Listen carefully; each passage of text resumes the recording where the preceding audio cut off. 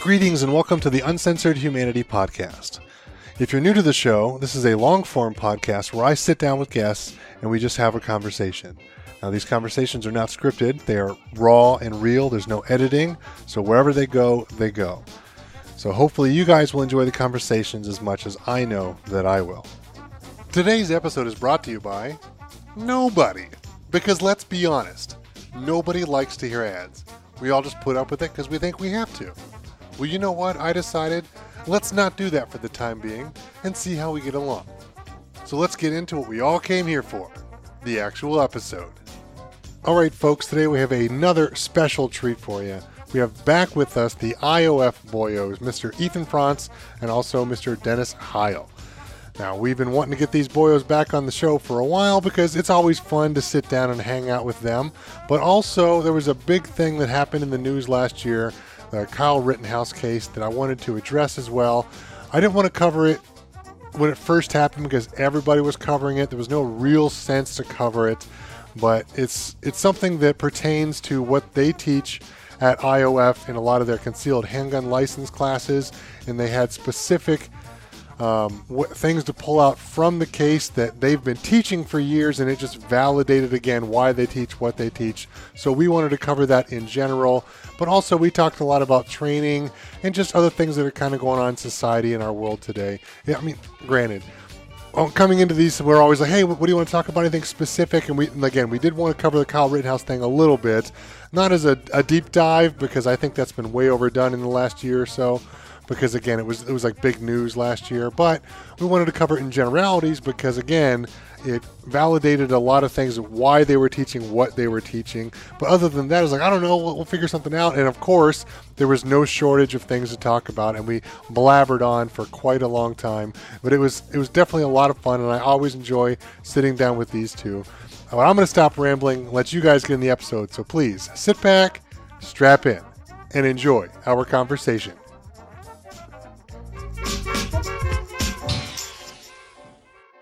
Greetings and welcome back to another episode of the Uncensored Humanity Podcast. I'm your host, Matt Hess, and today we have the boyos from IOF with us, Mr. Ethan Frantz. What up, gangsters? And Mr. Dennis Heil. Howdy. How we doing, boys? Good. So if you guys don't know, the boys at IOF stands for Instruments of Freedom. They are, well, Ethan, why don't you tell us what it is that IOF is? Instruments of Freedom is what we like to consider a self-defense educational facility. So we focus on training and education, all things self-defense. Really, the only thing we don't have to offer would be what people would probably consider bladed weapon training, knife fighting. But Ohio concealed carry license, advanced pistol courses, rifle courses, medical courses, which we'll actually circle back to because that's something new for us to talk about. And we do a whole vast array of things. You know, I also do our armor stuff in the shop. So I don't consider myself a gunsmith, but I'm a couple pegs down from one, I would believe. That's what I would try to consider myself. I would say you could probably do most work that like a standard person's going to need on any kind of firearm, I would assume. Most of the time, yeah. Yeah, there's some stuff with like machining and stuff you probably can't get into, but most things that most people are gonna need, you can probably handle. Yeah, as far as like any machining or anything that would require me to do anything with machining, I A, don't have the licensing for that, and B, don't have the machinery or the education to do that. So everything I do is either, if I can do it with hand tools, I can generally complete that job. I consider myself pretty mechanically inclined. If I can tear it apart, I can usually put it back together. So, but that's kind of what I do. And then we have, other guys who help out. Some guys will teach the hand-to-hand combat training. We call that self-defense and awareness. That's a gentleman named Wally and my wife, Courtney, who run that class. Dennis helps me with a lot of the pistol training. And then we have Steve. He does the rifle training. And Jeff, he's just kind of the old man in the corner who keeps everybody in line, I guess. I don't know how else to put it. He, obviously he has his experiences. Precision rifle is kind of his Yeah. Well, he's kind niche, of but well versed in everything. Like one of those like jack of all trades, master of none kind of things. He Yeah. can kind of hop in wherever's needed. He's got all the contacts from Yeah. doing this for years and all that kind of stuff. And like, let's be honest, he's honestly usually the first face you see when you walk in the shop. He's right there by Yeah. the counter. He's the first one you see. Like Steve's hiding in the corner. Like you're usually off in your Yep. in your room doing My your little work and hobbit that kind hole. of stuff. And Dennis is usually just walking around bugging everybody. That's kind of how that works. But, Yeah, so absolutely. What kind of classes you guys got coming up? Well, right now we're working on kind of revamping the medical stuff. Yeah, so because we got a new year, so you guys Yep. wrapped up last year. So you guys have anything that like you're looking? Well, here's a good question. Like a lot of people set like the New Year's resolutions, right? And I made a resolution years ago to not make resolutions, Yeah, right? And I've yeah. kept it ever since Yeah. because I'm of the mindset that if I need to change something in my life, I need to change something in my life. Yeah, But absolutely. wait for a but as a business goes, especially now, like in Ohio, it's a slow time for firearm defense and that kind of stuff because it's tough to get out to go shoot when it's 0 degrees outside. There's a bunch of snow on the ground. It's not that you can't. It's just most people don't want to. right. So Oh, it's yeah. a good time for you guys right now to maybe look over what you did last year, how things worked out, what didn't go so well, what you can change and revamp for this year. So is there that kind of stuff that you guys are doing right now? yeah. Yeah, I mean, with that, I think the medical again is a big part of that. So if Was that something you were just didn't know- lacking, so that you're adding in? Or? No. So the way it was set up before, we're trying to make it more practical. I guess is a I would say decent more word. affordable and more Yeah. practical for the consumer. So it was, And right now, that's a big thing with ammo prices Absolutely. the way they are, because we're obviously still in this crazy pandemic that started almost 2 years ago now, and it's we don't really see an end in sight. I mean, like I know we've been talking about this, Ethan, at the shop. It's like, when are things going to be back to normal? Like, when can I go buy ammo like for the old prices? Like, chances are we may never be there again. It's It's it's just kind of because hard. like the raw materials are tough to get. Like nobody has primers right now. It's like everything's going to these like big manufacturers. They're pumping out as fast as they can, but they're still gouging on prices because they're probably working overtime and getting caught up. And if people are willing to pay it, like they're going to charge that kind of money. So as soon as people aren't willing to pay that money, then it'll sit on shelves and then it'll start to come back down. Well, and that's one thing I've said since the whole beginning of this mess is I told people, I said, don't freak out. Just if you need a box of ammo, go buy a box of ammo. Yes. You don't have to be the guy that goes in and says, I need every case of 9mm you got, right? Because here's the thing. If I do that, well, then the guy, Dennis sees me doing this, and he's going to go, oh, shit, I should probably buy a case of fucking 9. Let's be honest. Right. That's the exact thing that happened a couple of years ago with toilet paper. Yeah.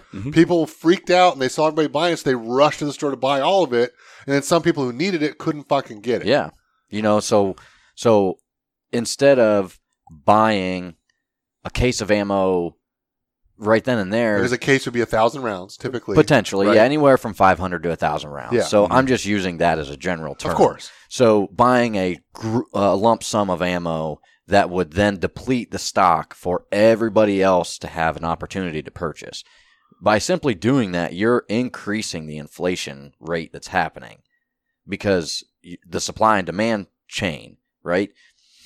If I sold somebody a box of ammo and then the guy next to him bought a box of ammo and then the guy next to him bought a box of ammo, well, now they all get a box of ammo, but they were able to buy it at a fair price. But if the first guy comes in and he buys all the ammo I got, the two guys who are behind him still want the ammo.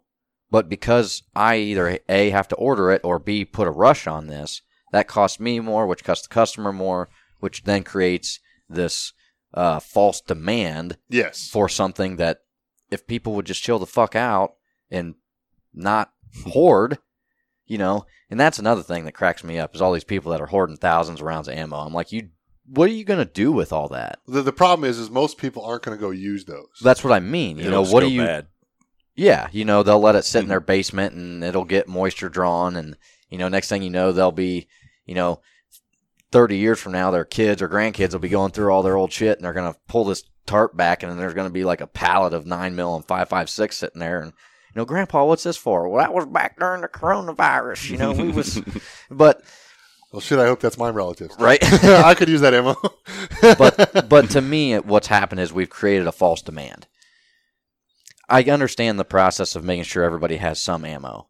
But if you would take a little bit of time and energy and invest it in your training, I maybe during this whole thing have had 600 rounds between both my pistol and my rifle, 600 rounds for about each, give or take, on hand at any given time at home. You know, and people would always say to me, man, you got to have just a stockpile of ammo at home. And I'm like, no.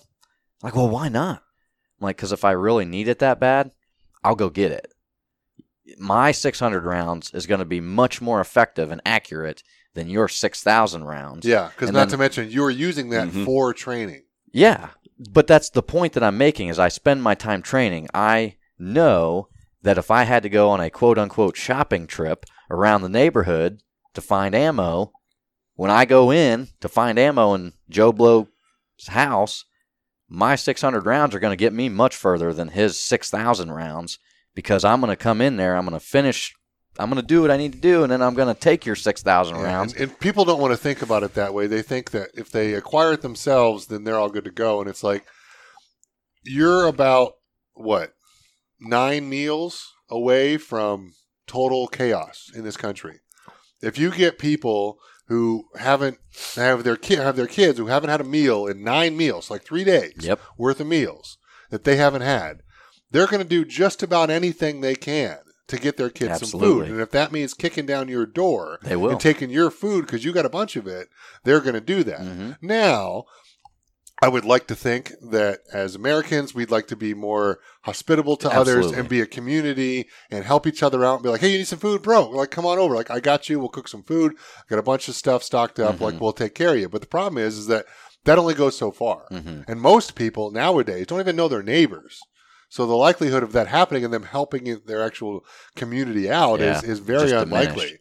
So it's like you give people, like, again, 9 meals.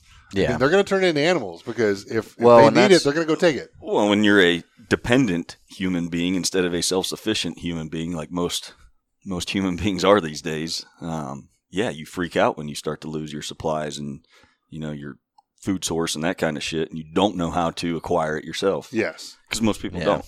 Well, I'll tell you what. Like we're getting off on a side tangent. I do want to circle back to this because I really do think it's important. But let's talk about like the classes you got coming up and like why you made it more practical for the medical stuff and what's going on, so we can wrap that up and then we can kind of move back into what we're talking about here. Yeah. So if you didn't know, our current medical, the TAC Med class that we had, that was a 2-day, 16 hours. Which I've had a friend who went through it. He said he loved it. He said it was amazing. Yeah, the biggest benefit for somebody to do that was probably for the medical professionals who needed the continued education credits because they could get 16 hours of that by doing the class. It was also the most expensive class that we had. And there's a lot to go into it. Yeah, it covered basically everything. So what we're trying to do now is break it down into anybody that's ever checked out Combat Medic. They have what they call their March system. They kind of break all of the medical training down into different groups. So you've got massive hemorrhaging, airway, circulation, that kind of stuff. And that's what we're trying to do basically with our What's the other two? What is it? Massive hemorrhaging, airway, respiration, circulation, and hypothermia and head trauma. Yeah, is the MARCH. Okay. So what we're trying to do is kind of break our classes. It won't be 5 individual. A couple of those groups are pretty small as far as what our abilities are to teach within that. So like massive hemorrhaging, that'll be its own class. Basically like a 1-day, what you would most likely need to do if you had to defend your life with a firearm afterwards. The kinds of wounds that you might have to treat. Yes. I mean, Agent Tom talks about all the time when he comes on the show. He's like self-care, buddy care. It's like, if you don't know how to do that, you guys are in trouble. Well, so making it more practical like that, where you can come in, you don't have to spend $800 on a 2-day class. You can come in, do a 4-8-hour class. Again, a professional who does that for a living, that's easy because they get their credits, they can get their stuff, they get equipment. It's like it makes sense, but for the average person, it's tough to kind of swallow that because it was also our least. How would you say that? Least populated class? Attended class, maybe? Yeah, least attended class. And I think a lot of it had to do with that. It was $800. It was 16 hours, so it's 2 days in a row. And we, because we're closed on Sundays, we ran it Friday, Saturday. Well, most people can't afford to spend $800 and then take a Friday off work. Yes. You know what I mean? Yes. So like Dennis said, it's a lot to ask. We're going to break it down instead of 2 8-hour days totaling 16 hours. We're going to break it down into 4 4-hour days, but it'll be at the student's discretion. So essentially, when you come in and sign up, you would take TACMED A, which is going to be M for the March system. Intro to TACMED, understanding what this is, and then dealing with massive hemorrhaging. That's going to be TACMED A or TACMED 1, whatever we end up, officially titling it. And then in order for you to do TACMED B, which would be the A and the R, airway and respiration, you have to complete TACMED A. Okay. So you're working your way down. So you kind of work it like a college credit. Like you've got to have this class done before you can move to this class. Yes. So that way we're teaching. So that way, if someone really only needs to learn how to apply a tourniquet, that's what we're going to teach them. They don't have to sit through a 16-hour class just to learn how to carry a tourniquet with them, and maybe pack a wound or something.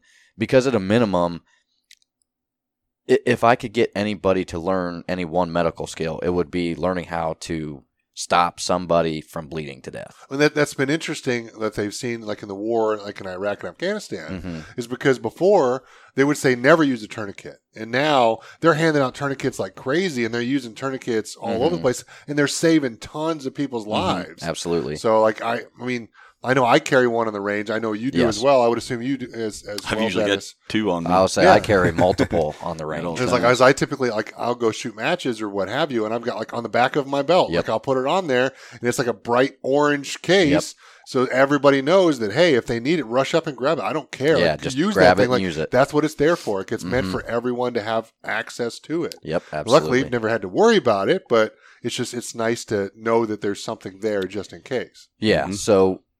So again, our whole approach is to try to make this more consumer friendly, because I think that more people would be inclined to do that when they can, have a better chance of scheduling for it. The price isn't near as high. People can budget for that. Yeah. And plus, like you said, they don't have to run through the whole thing. They can be like, okay, this is what's important to me. I'm going to take these now. Yeah. And then later, if I want to do something, I can come back later, maybe a year or two later if I want to do some more training. Because, there have been many opportunities that were wasted because people couldn't afford to take the 2 days. And I think that more people would learn, or more people would be willing to come to the class, pay us to learn, if we could provide that information to them at a much more realistic sense, I guess. Yes. I don't know how to describe it. That makes sense. So, I got you. Like that first class, TACMED A, it's all about massive hemorrhaging. 90% of combat deaths happen in a pre-hospital setting. So that tells me, that the majority of people who are sustaining these kinds of injuries are dying before medical service even arrive, right? We consider things like our normal cardiac output versus how much blood we have in our body, to how much we leak out when we sever a main artery, and then you have to consider the heart rate of the individual, which affects our cardiac output, and, things of that nature. And when we're talking about simply applying a tourniquet, that is what makes all the difference in the world. And I was just talking to somebody yesterday, and they were telling me about how a buddy of theirs got his leg cut open by an angle grinder, and they had to take 3 belts. There were 3 guys in there that ripped their belts off and tried to use and make a makeshift tourniquet, and they couldn't get them tight enough to stop it from bleeding. Yeah. And he told me, he goes, ever since then, I keep a tourniquet at the shop in my toolbox. Smart. And I was just like, I mean, but for legs, you might even need 2. Yeah, absolutely. Legs are big. There's big muscles and veins and arteries and everything. I mean, there's a lot of meat there. There's there's a few things that I will tell people to never skimp on. There's certain pieces of equipment in my life that I'll never skimp on. Growing up, my dad used to always tell me, don't buy cheap brake pads and don't buy cheap batteries for your car, right? Well, buy a good tourniquet and buy a couple of them. It's the same concept. Don't buy not cheap to mention, stuff. A good one's like $20, right? Yeah, I think we 20, sell 25. I think ours are 25. between $20 and $30, depending on where you buy it. So we will granted, you can get a cheap one on Amazon for $7, but guess what? It may not save your life when you go to use it. Well, I've seen knockoff tourniquets that are not name brand, like North American Rescue or Recon Medical or something like that. I've seen the windlasses break during training. In practical applications, they yank that tourniquet and they're cranking it. They get like the 3rd crank in, and windlass just snaps. And, I'm like, imagine well, you being out in the field and Yep. actually needing it, whether it be at a shop or maybe you were like cutting down trees with Yep. a chainsaw or Mhm, something. And you actually needed it to possibly save your yeah, life. absolutely. To just, hey, do that, like stop the bleeding, make a phone call, get the squad there, do whatever. But if it breaks and it doesn't work, you may not live. Yep. So yeah, don't skimp on that. So So- you got that kind of stuff coming up. You have any classes scheduled yet? As of right now, no. Okay. Just But because, nonetheless, it's coming up. So if people want to find out more information where they go for classes, where they go? so they can go to ioftwtg.com, or they can just check us out on social media. Just check us out on Instagram at Instruments of Freedom, or you can check us out on Facebook, just Instruments of Freedom. Stop in the shop if you're familiar Or, with yeah, the if local you're- area down at the bottom of Bell It's so much Avenue. fun to just come in right and hang across from out. Dino's So drive-thru. it's always good to be there. So Well, and if you're definitely in the area, stop by and say hi to the boyos. Absolutely. And I Yeah. do know that there is I think it's a practical rifle class coming up that Steve's running. Yeah, he said intro to tactical there we rifle. go. So intro to rifle. Yeah, March 19th. Basically I like a AR platform rifle. So it's March 19th of 2022, and it's $175 per person. Yep. It's going to be about 400-ish rounds. Yes. So that's great because I've got a friend who's interested. He might be taking that. So I was like giving him all the information. He was Yeah. all excited. And I told him, I was like, when I took my class, the intro to tactical carbine or whatever it Yeah. was way back in the day when I first met Jeff, before you were on board, Yep. Ethan, with Ed. And it was interesting because it was a 2-day class. Yep. It was well over 1,000 rounds. I think pretty close to 2,000 rounds. And you needed like multiple magazines and Yeah. mag carriers Oh, yeah. and all that kind of stuff. And it was a fuck ton of fun. Oh, Oh, my yeah. God, it was so much fun. Mhm. But it's almost impossible to do that nowadays Yeah. because, again, it's hard for people to get a Friday, Saturday off to go to the range, spend that much money for the class, plus the money for the ammo. And if you don't have the magazines and the mag pouches gear, and a yep. sling for your rifle, and if you don't have some sort of optic on it already, I mean, I guess you don't need it, but for the most part, if you don't have your rifle already Yeah. decked out, it's like you're going to want to get it ready for class because you're going to sight it in. You're going to Yes. do those kind of things. You have to kind of decide which way you want to go. Mhm. But it's just, I was texting him and he was all excited because he's been shooting more pistol recently. And I Yeah. said, hey, you don't need to take this class because 5.56 ammo, for the AR is expensive right Yeah. now. So if it makes more sense, you might want to do a pistol class now Mhm. and do one of those later, maybe when ammo becomes more available or prices Yeah. come down. And he was like,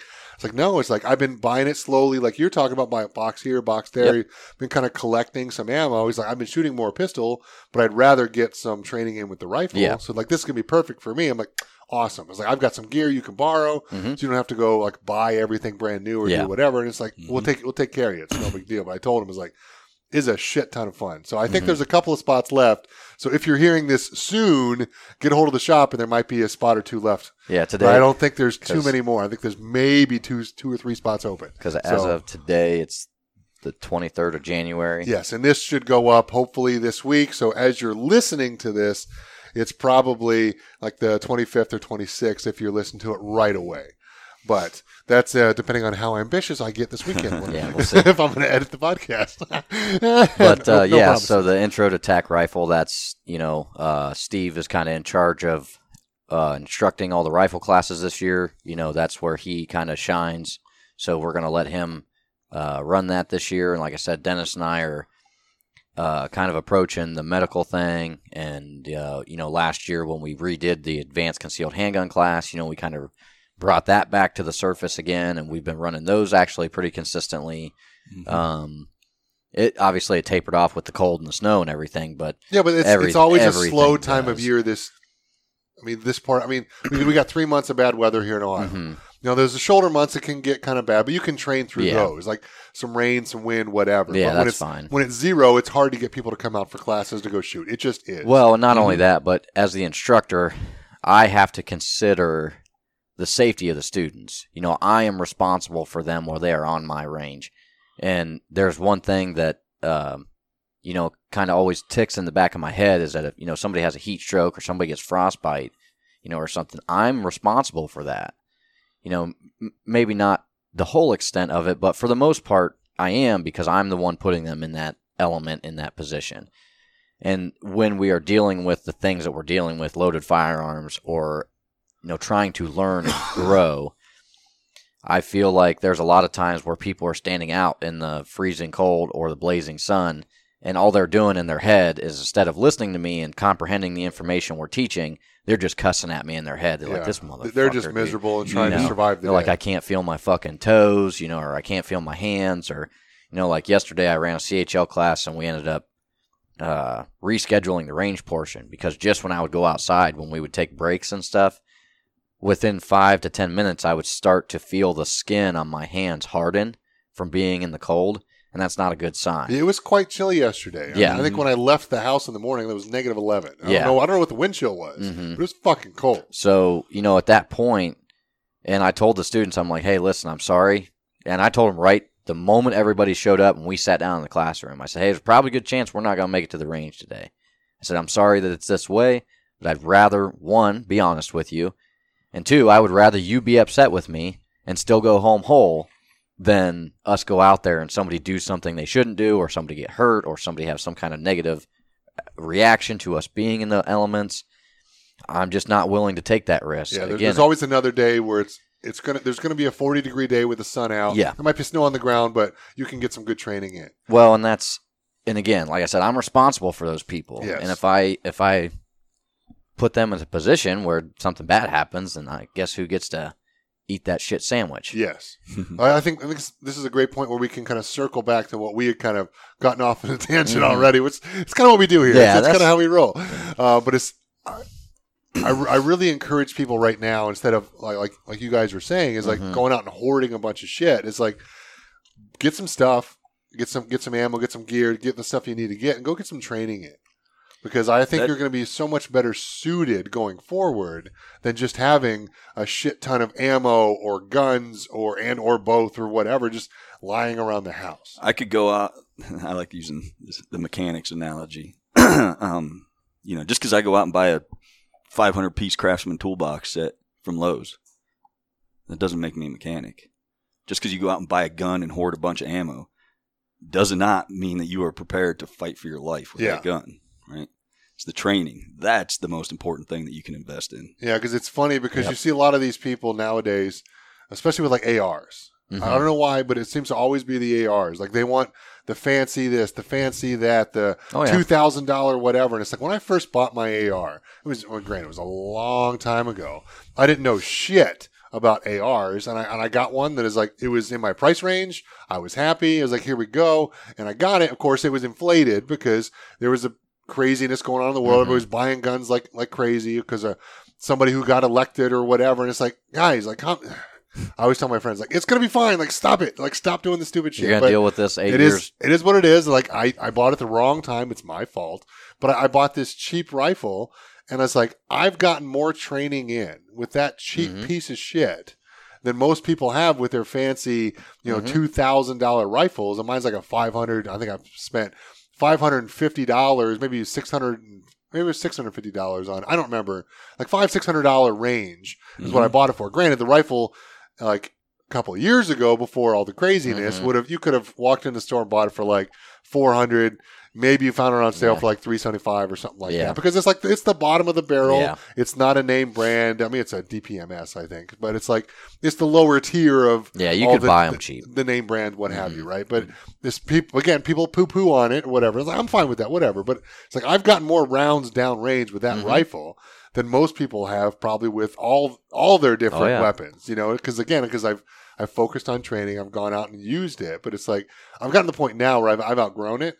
It's like, I've got so much into it, especially because like once you buy the cheap one, you realize, oh shit, I can't do this. I got to put this on it. And like, oh shit, I can't do that. So I got to put that on it. And then you're adding this and adding that. And then before you know it, it's like, damn it, I got a bunch of money into this thing and I can't sell it for what I got into. It's like, damn it. But here's the point, is the fact that you took your gun, you went and trained, and you realized, oh, this piece or part or tool or gear does not work. Exactly. Or it does work. And then that was the point where it's like, I've outgrown it because I want something different because I've done so much training that I know what it is that I actually want. Yeah. Because it's like, I'll end up building one or have you build it for me. But like that'll be the idea. Is I want to build one that's simple for what I need, because I don't need the super Gucci whatever with this and that. Like I want something that I can go out and train with, but I just want it set up for what I want, because again, I've done enough training that I actually know what that is. Well, and that's so my one rifle that I do all my training with and stuff. It's a Smith & Wesson M&P 15. I've had it for probably 8, 9 years, maybe even 10 years at this point. And I mean, it at one point kind of looked like it got drugged behind a pickup truck down a gravel road. I mean, it was pretty well wore out. And I put a nice handguard on it that had like some blue anodizing and stuff on it, so it looked kind of flashy. And I went to the range one time, and these guys were just busting my balls. They're like, fucking, that's not, they're going to see you coming through the woods with that. And I'm like, all right, man, we'll see what you do when we get up to the line. We get up to the line, and I'm just smoking these dudes left and right. And at the end of the day, I'm like, man, that blue gun shoots pretty good, don't it? And those guys were kind of, it was all in good fun. But you know how guys are with their guns. Like, but last time I went out with an AR, it was literally a $500. It was the cheapest Armalite basic AR you could get. I had a $15 set of Wish.com flip-up sights that somebody had left at the shop because they said the front one would always fall down. So I've got maybe $550 in this gun. Everybody else's there was probably well over $1,500. Oh, easy. Yeah, and outran all of them. I mean, it's just about the training. Exactly. Yeah. It's like it's very few people will ever conduct enough training to be able where they themselves can outrun the firearm. Yeah, it's about the skill you have. It's not about the gear that you have. Which is one of the funny things that I've been talking about this recently. It's like back when I was shooting pistol matches and doing a lot of that kind of stuff, because again, I didn't know any better. Like that's just what I did. Like I still do some of that now, but I don't follow the rules and I don't try to game it like a lot of the guys who go to these matches. I just go in there to get some trigger time and then move and shoot and do some of the stuff that I can't do on a static range, which is fine, right? Because I'm using it for my own training, right? Well, and that also gives you like a baseline to understand how you're performing. Yes. Whether or not you're meeting their rules, you're still going to see some kind of time and accuracy rating. Yes, right? which is nice. Yeah, it gives you real feedback of what it is you're doing, what you're doing wrong, what you need to work on. But like for me, it's like because I've done enough of these and I kind of know what's going on. It's like, okay, this is what I need to focus on. I need to focus on my draws, my reloads, or whatever. Who knows? Doesn't matter. But back when I first started, is like I had my Glock 23, 40 caliber, right? And it's this brother, sister, whatever, to a Glock 19, which I wish I would have gotten because it had been 9mm. But I got bought into the bullshit because, again, I didn't know anything. If you don't start with a 4, I don't carry it. Yeah, exactly. And I listened to the guys at the gun shop, like, you want more stopping power and this and that, but it's not as expensive as a 45 and blah, blah, blah, whatever. So I was out there shooting with my $500 pistol, stock sights, like stock everything, with my $30 holster or whatever. And you see these guys rock up with their $2,000 pistols and all this and that. And it's like, I'm running circles around them. Like, what are we doing here? So I had this thing in my head of like, well, why don't you just get something cheap and learn how to shoot it well? Like, why do you need all this fancy stuff? And then as I've gotten older and I've done this stuff for a long time, it's like, I just spent a lot of money on a really nice pistol. And it's like, I shoot that thing better than I've shot anything ever. So it's like, I've gotten to the point now where I'm like, why not have every advantage possible? Now, granted, I don't need to go out and buy a $4,000 STI. It's 2011. Yeah, fucking Staccato. Yeah, exactly. Like, I think it's the Staccato P or whatever it is, with like the ported barrel, the compensator, and all this kind of bullshit. Like, I don't need to spend $4,000 on a pistol. It's like, but I spent. I mean, I could. But I probably spent close to like what $1,000 or whatever it is on my SIG P320 X5 Legion, which is the longest stupid name ever. It's like, but I shoot that thing better than I've shot anything. And I just put a red dot on it because I'm like, why not have every advantage possible? Like everyone's running these things nowadays. Why not make my life easier? Yeah, it's not that I can't shoot it well with the regular sights on. I shoot well with that thing, but why not have the advantages? Like, why not have all that kind of stuff? That's what I've been telling people. But there's got to be this point where you can't be the guy who shows up with the $2,000 pistol to a match and then gets outrun by a guy with a $500 pistol. And you can't be that guy. So it's like you got to find. Like, you can. You just don't want to. Yeah, just you really don't want to. You can just once. Yeah. But no, and it's funny because I was even talking to a guy last night. I was at a friend gathering last night, and we were talking. We went outside to choke down a cigarette real quick, and so I'm talking to him, And he was telling me about his carry gun, Springfield XDS 45 and blah, blah, blah. And at one point during the conversation, he even said to me, he goes, man, that thing's not really that accurate, though. I couldn't hit the broadside of a barn with it. And I'm like, in my head, I'm like, man, it's not the gun, it's you, bro. Like, but I'm not going to insult somebody by saying that.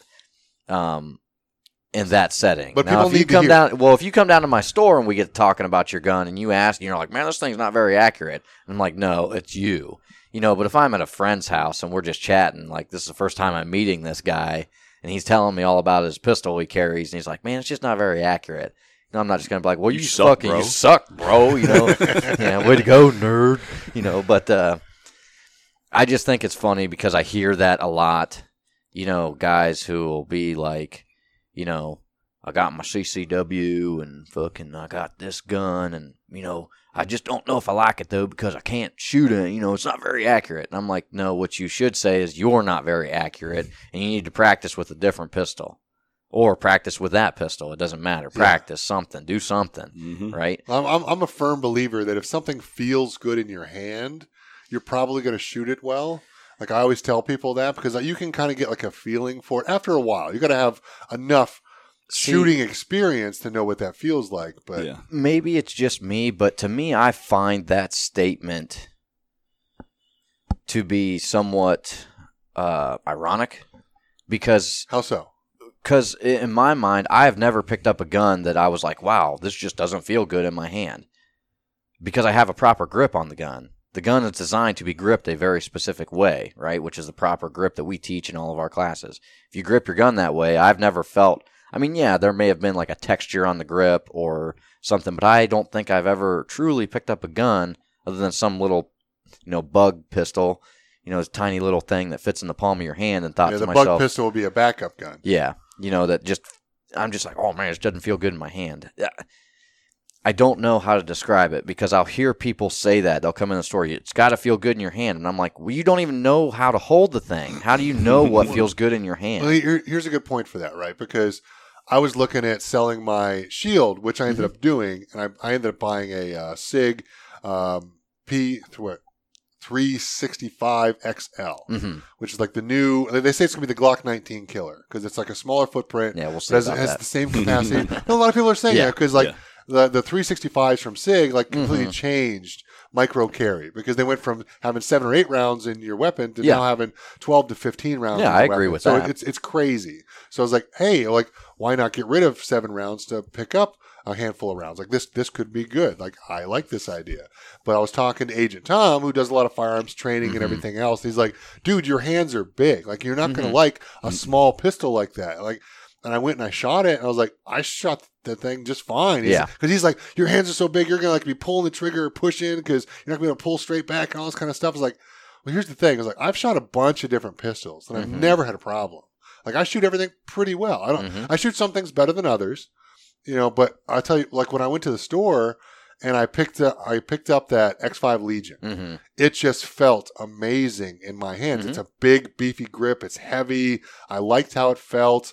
It's like, this is awesome. I love this. So then I borrowed one from you guys at the shop to go shoot.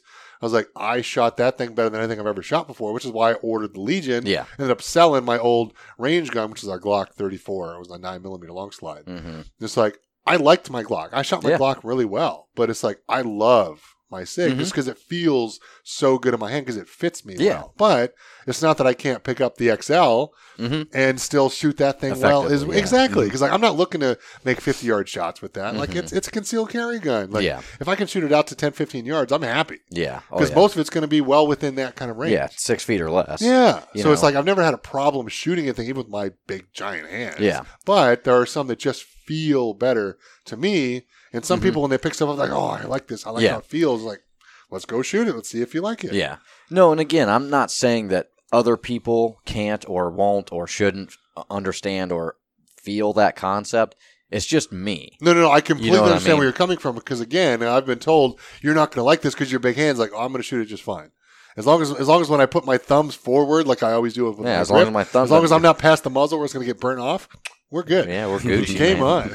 So to me, But that's kind of where I feel like this conversation is going to lead to, and that's the whole educational side. Like, most people who come in to look at a gun, I would rather them pay to take a class, pay the extra money, rent a gun from us, let us put a gun in your hand and shoot it, and then you now have a baseline of, one, how to grip the gun properly, and two, what we consider to be a quality firearm. And you can then determine, do I go up from here, do I go down from here? Because not to mention, I would assume you guys have a pretty good range of stuff that people could rent if they wanted to. Believe it or not, yeah. So yes, but generally when a student comes in for a class and they rent a pistol, we don't let them pick. I give them the pistol. I say, no, you are going to shoot this gun. Okay. And I have 2 Glock 19 X's and a Glock 19, just a regular 19, and we've got a Smith & Wesson Shield, and I've got a Springfield XDM. Yeah,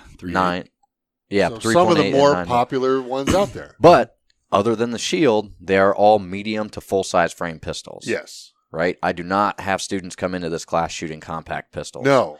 You know, it's not a good thing to do. No, absolutely not. I'd rather have people learn on a bigger pistol. But the big reason why I encourage people putting a Glock 9, or why I put a Glock 19 in their hands over, in my mind, any other pistol that we have or carry, is because they're very simple to use. They're very rugged tools.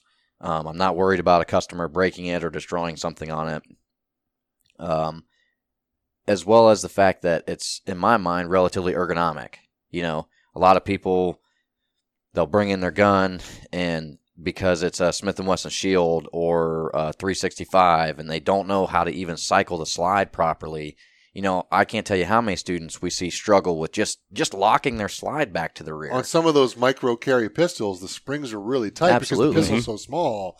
It's very difficult to do You that. know, I wish that every new shooter would buy a Glock 19 first. And I know that the guys, we bust each other's balls about what brand is the best. And, you know, Dennis, especially Dennis and I, we're always going back and forth. You know, he's got his and I've got mine, and mine sucks. And, you know, he tells me why, and his sucks, and I tell him why. And, you know, and then we pat each other on the back and whatever, and it's all good. But not to mention, you guys could literally swap pistols and run stages probably just about as effectively and as fast as you would with your own. Absolutely. Right? Realistically. So, like, they're both good options. But how did we get there? Good answer, Matt. Training and repetition, baby. That's what I said, of course. So I wish that every new shooter would buy a Glock 19 first, and I wish that they would learn how to shoot that pistol correctly. And then once they did that, then I would encourage them to either buy a bigger pistol or buy a smaller pistol or what have you. But I seriously wish that to me, the Glock 19 is the Honda Civic of the gun world. You can do anything you want to it. Yeah. You can customize it any way you want. It's not going to blow your doors off, but it's always going to run. Yeah. So, you know, to me, I think that creates a baseline, right? I now have a baseline of what I consider to be quality. And then, you know, things that I shoot, okay, this is above the baseline. This is great. Staccatos, you know, Wilson Combats, you know, high dollar firearms, you know, and then we have the below the baseline. Sorry, guys, but Taurus, Car Arms. What was that? That was that one curved pistol that Taurus made. I think it was called the Taurus Curve. It was a 380 pistol, and the frame and slide were curved so it would fit against your body better. Or what was that fucking folding Glock that one company made for a while? About High Point. Good quality brand. Yeah, there you go, buddy. Does that one even count? That's like a doorstop, right? That's my yeet cannon. I think that one's like you like put it in the back of the toilet, just drop it in the water, and then hope that it is like a backup of a backup of a backup if someone breaks into your house. That's my gangsta gun. But, you know, so we've created a baseline now. We can figure out what's above the baseline, what's below the baseline. And not only that, but the individual student on a Glock 19, the only thing they need to learn how to do is function the weapon, right? Put a magazine in it effectively, charge the slide effectively, and pull the trigger effectively. I see people struggle with grip safeties and trigger safeties and even mechanical thumb safeties. You know, people were like, you know, they go to squeeze the trigger and they dive real hard. And I'm like, you okay? And they're like, I have my safety on. And I'm like, the whole purpose of us training is for you to get used to this. Now, I get that people make mistakes, and I'm not going to berate them because they were human. But when you watch them do this 4, 5, 6, 8, 10, 20 times in a row. A couple of times I get. And they're like, oh, I keep forgetting that safety. I'm like, then turn it off and leave it off. And they're like, well, then the gun's not safe. And I'm like, is your finger on the trigger? Well, no. I said, then it shouldn't go off. Then it's safe, right? This is my safety, sir, you know? So I think that when you break it down to a more simplistic way of understanding, I think that people generally succeed better. Instead of me trying to teach you to do 10 things at one time, I'm only teaching you to do 4 things at one time. Yes. Which, you know, the human brain, we're not... If you can simplify the process, it makes things a lot absolutely, easier to learn. Right? So, you know, when it comes to the term multitasking, we as human beings actually cannot multitask. What we can do is task stack, meaning that we stack our tasks on top of each other, and generally the average human being can only perform roughly 7 given tasks at any one time on a conscious and subconscious level. Okay? So when in times of extreme stress, in times of extreme boredom, that number drops to 3. All right?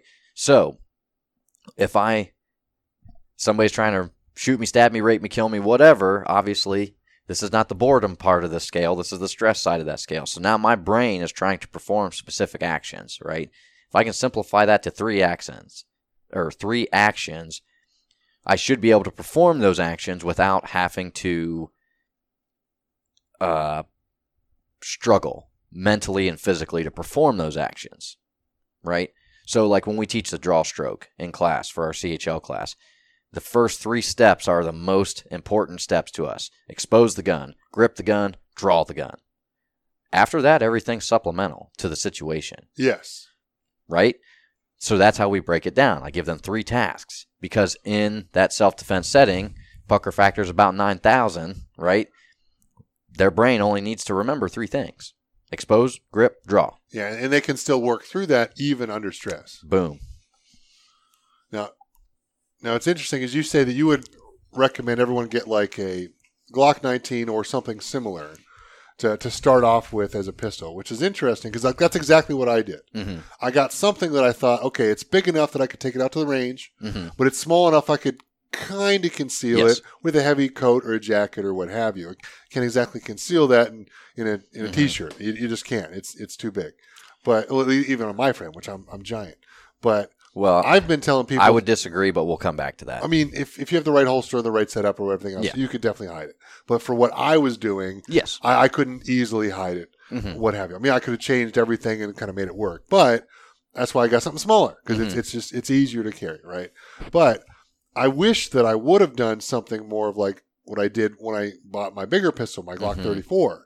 I wish I would have started there, getting something that's just for the range or just for competition and learned on that because it's easier. Why not have, again, every advantage possible and then work into something smaller to fit my lifestyle, my carry or what have you, or like whatever you need. So what are your thoughts on that instead of having something that's like a jack of all trades and like instead of like going that road, like why not go big or go home and get like the 5-inch barrels and all that kind of stuff? Yeah, why not? I mean, start with that medium to full size. Granted, I learned on a Beretta M9 in the Marine Corps, so a full-size pistol. Yeah. I guess the way that I look at it is if I can get you to learn on that mid to full-size pistol, right? And once you've actually become proficient at gunfighting, you've learned those skills to where carrying concealed can actually benefit you, right? Because just because I carry a pistol, if I don't know how to use it, it's not really... Yeah, that's the thing that drives me nuts is somebody will sit through a CHL class, do their bullshit range time that's the standard here in Ohio, and then they'll throw a pistol on their person or throw it in their purse, and then they'll go carry it. It's like you don't have any kind of real training. The skills that they learned are the exact same skills that the monkey in the 1960s learned when they taught it how to shoot a revolver. Yeah, because like you don't know how to draw from concealment. You don't know how to grip it properly. You don't know how to move and shoot and reload under stress and do those kind of things. Like you need to have those kind of skills if you're actually going to carry out in public. Yeah, so I say start with that mid to full size pistol. Once you've become proficient with that and you have a much better understanding of what you would want in a carry gun, then maybe that mid to full size, if it's too large to carry, that becomes your home defense and stays on the nightstand. And then you go ahead and you get that smaller carry pistol, something that's more comfortable for you to carry around. Okay. That's my philosophy. Okay. Yeah. Makes sense. And that's basically the road I'm going, is because even after you've learned to use that weapon system, if you choose to then go to a smaller handgun, you then still have something that would be a good viable option for home defense or range time. And again, like I said, there's all kinds of even, non-practical, off-the-wall, really cool shit you can do with Glock 19s too. So I don't think that it has to be, you have to buy a Glock 19. That's got to be your first carry gun. But I definitely think that's, in my mind, one of the best guns for a brand new shooter to learn on. And it's just because it's a simple tool. It's effective. It works. It runs every time. And you can usually pick them up for what I consider a fair price in the gun world. The parts are extremely available. Magazines are extremely available. And like I said, it all comes down to simplicity and being able to learn to use this tool, right, before I start making any kind of deviations one way or another. So again, I think you have to create that baseline. Everything in life has a baseline. People, places, events, cultures, religions, it doesn't matter. Everything has a baseline. So our defense is the same way. We need to create that baseline. And to me, with the handguns, that's where it starts, is having a decent pistol to start learning the fundamental skills on. I think when you have a gun that allows you to understand trigger reset, it allows you to understand locking the slide to the rear and using the slide lock in a reloaded, for emergency reloads. Yeah. Having, the Glock stock sights really aren't that great, but they're not bad either. They're certainly workable. Mm-hmm. Absolutely. So you're learning how to do all the basic fundamental skills, and the tool that's there is practical for that, right? So when you reset the trigger on those $2,000 staccatos, there's times where you get a false reset because you don't even feel it because it's, crisp and light. You're just going to be blam, blam, blam, blam, just flicking the shit out of that trigger. But on my Glock, even with the stock trigger, click, oh, okay, there's the reset, bang, oh, cool. Yeah. So I think that by allowing the tool to help the student learn those basic fundamental skills is just as important. And to me, that's a portion of that deciding factor. That makes sense. I know something else that we wanted to get into, and I think this is a good time to kind of switch gears here, is that last year there was a big hubbub in the gun world about a shooting that had happened during some of the protests that were happening during the Black Lives Matter protests and riots, or whatever it is you want to call those things. And it was the Kyle Rittenhouse case. Now, yes. That was obviously huge news last year of what was going on. And I had a bunch of people ask me, it's like, hey, you're going to cover this in the podcast? Are we going to talk about this? What do you want to do? Because we do a lot of political stuff here on the podcast as well. And I was like, I don't really want to cover it because like everybody and their mother's covering it just because it's the big hot topic of the year or month or day or whatever it was that was going on. But it's like what can I add that's going to change anybody else's mind? Because like I'm in the same boat as a lot of other people, but there are, as we were talking in the shop, that there are some things from that case that kind of validated a lot of the things that you guys teach in your classes, which I think is what separates you guys from an actual, like, so it's not the teachers and stuff aren't qualified to teach CHLs and kind of like, but the kind of person like I took mine from is like, they literally brought out the book that you're supposed to read and they read the book. So that way you can't come back and sue him and say he didn't teach you whatever. What the and then says, yeah. we went to the range, like we punched holes in a pie plate, like an 8-inch round pie plate at 15 feet. And it's like, I could almost do that blindfolded. I mean, like, what are we doing here? Like, this isn't teaching me actually how to have a concealed handgun license and be out there.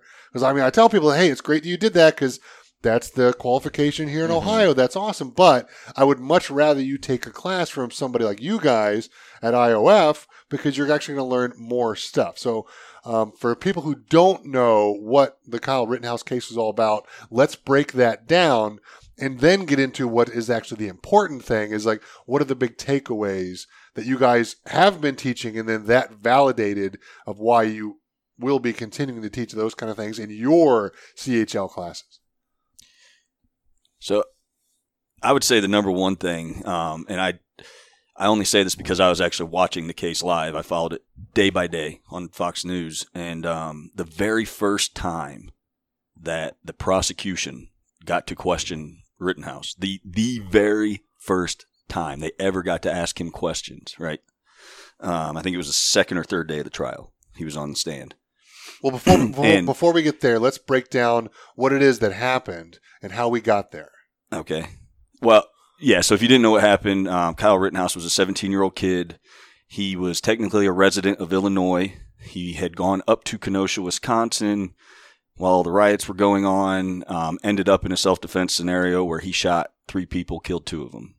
And he was up there and then he was on trial, protecting family members' business? So it wasn't a family member's business. Okay. Now, I know there was a lot of shit in the very beginning where people were saying he had no reason to be there whatsoever. You know, he never should have been there, blah, blah, blah. His father has lived in Kenosha, and this came out in the trial. His father lived there for 15 or 20 years, I think. So it was normal for him to go up and visit family. He had family there. I think the 2 car lots where everything kind of took place, they were not family members that owned the car lots. They were just, I think they were just people that they had kind of run into. He was with a group of friends. I think one of those guys ended up knowing the owner. So the whole goal, so he went down there in an effort to provide medical attention to people who were out at these demonstrations, whether you want to call them protest riots. I'm just going to consider it a demonstration. Fair enough. So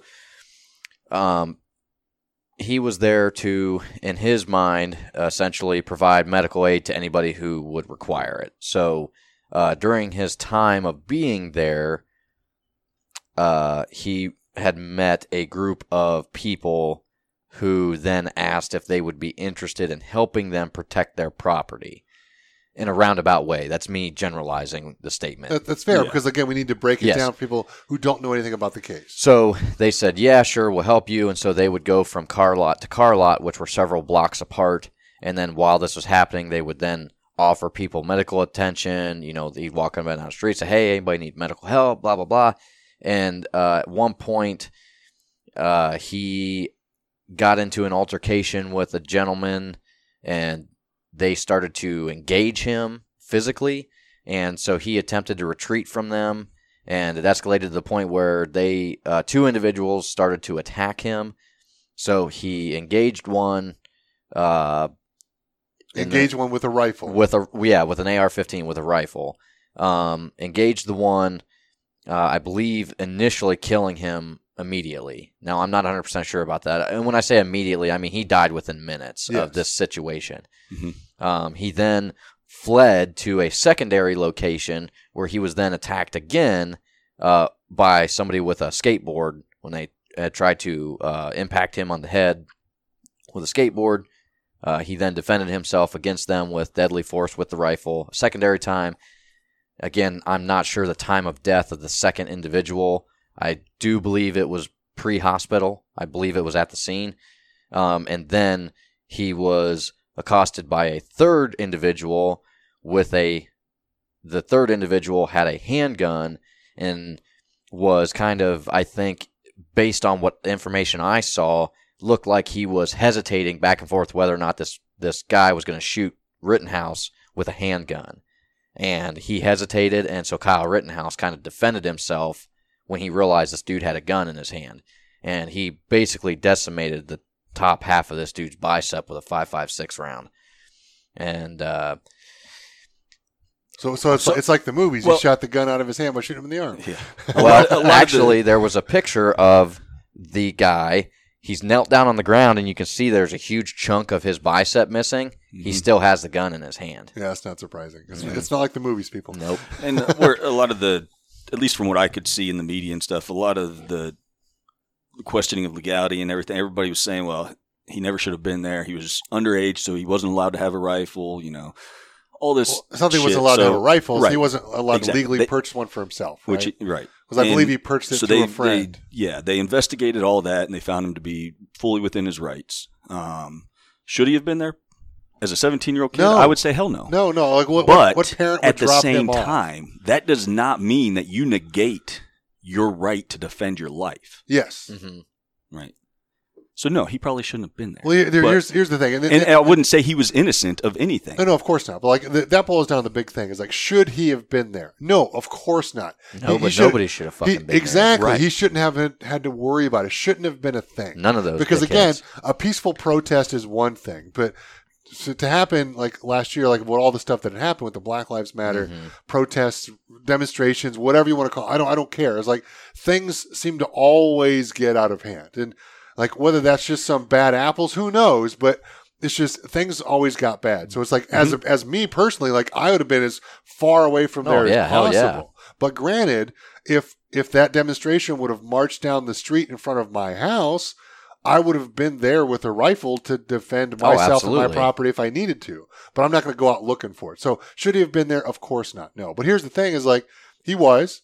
Things happened. He defended himself against threat of violence or death or what have you. And now, everyone on the left is clamoring for his head. Everyone on the right is saying, no, he was lawfully there. And what happened? But here's the thing: it's like we had to have a trial to see if he was within his Yes. rights or not. So that kind of brings us to where we're at. Well, I see a lot of the media saying that, the court found him innocent of murder, blah, blah, blah.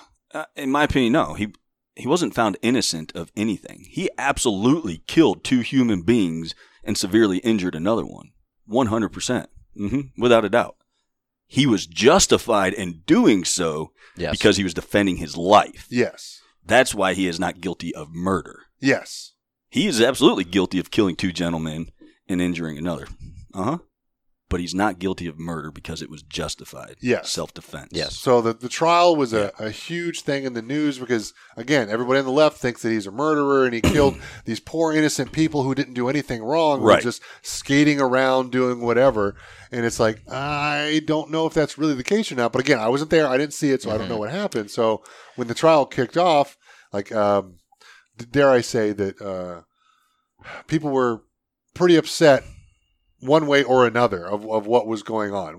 No matter what side of the fence you were on, I think things were a little heated in the media and whatnot. Yeah. And it got crazy on both sides. Of course. You always have extremes on both Always. sides. You had the extreme left, he's a murderer, blah, blah, blah. You had the extreme right, oh my God, he's a savior. No, he's neither one of those things. Yes. He is just He's a young kid- human being He's that was a kid who defending got his put life. into a and bad situation and unfortunately Yeah. had to act and end up taking the lives of a couple of Now, my biggest takeaway from the whole thing was the fact that since the first day I walked into IOF, any defense class that we teach, especially with the concealed handgun license, there's a point in the CHL class where we always ask, do you shoot to kill?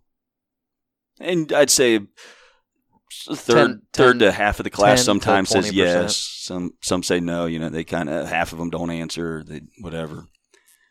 And we always tell them, no, you do not shoot to kill, right? If I am shooting you with the intent of killing you, I'm no different than a murderer. But if I'm defending myself, I'm not shooting you to kill you. I'm simply shooting to stop that act of aggression that is threatening my life at that moment. Now, to loop back, so when the prosecution, the very first time they got to question, and I've got the video on my phone. I actually taped it sitting on my couch on Fox News Live. Mm-hmm. I think it was almost 3 minutes. That prosecutor sat there and asked the exact same question over and over and over, just reworded it slightly different. And you know what it was? Did you shoot those guys to kill them that night, Mr. Rittenhouse? No, sir, I was just defending my life. Yeah, but you shot them with the intent of killing them, right? No. And this went on for 3 minutes. Oh, yeah. He asked him the same question probably about 20 to 25 times. Same question, different verbiage, but basically what he was trying to do, again, was get Rittenhouse to say, yeah, I intentionally killed those guys by the way he was wording those questions. That was literally the very first question they asked him other than, give us your name, blah, blah, blah, verify you're you, right, in the court of law. Did you try to, did you shoot to kill those guys? Well, absolutely not. I was just defending myself, and it just went on and on and on. And this is what we talk about. This is what has validated our point, right? Again, you've already been teaching in your class. Yes, absolutely. And this is a real life situation that happened where somebody had to use a firearm to defend their own life. And it's like it proves point. Absolutely. Again, like having a good teacher is important. So I've had students say to me, because I believe we've talked about the difference between the CHL and CCW, right? Yes, we've talked about that here on the show. But break it down real quick for people who haven't listened to old episodes. CCW, very commonly misused, misunderstood term. In the state of Ohio, CCW is a criminal charge for when you are arrested for illegally concealing a weapon on your person. CCW stands for carrying concealed weapon. It's right in the Ohio Revised Code. You can look it up. We have a concealed handgun license, and it says right on the card you get Ohio license to carry concealed handgun. Hence, CHL, not CCW. So you'll, again, if people listen to us talk and listen to previous episodes, they'll notice that I never once referred to it as CCW unless I'm being facetious, right?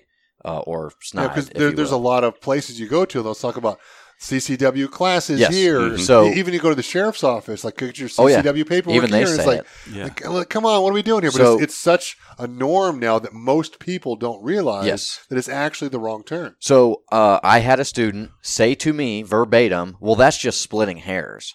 And I'm like, "You're damn right it is." I said, "It's not me you got to convince, bro. It's the state of Ohio. You know, the state is a lot more hard-nosed about this than I am, man.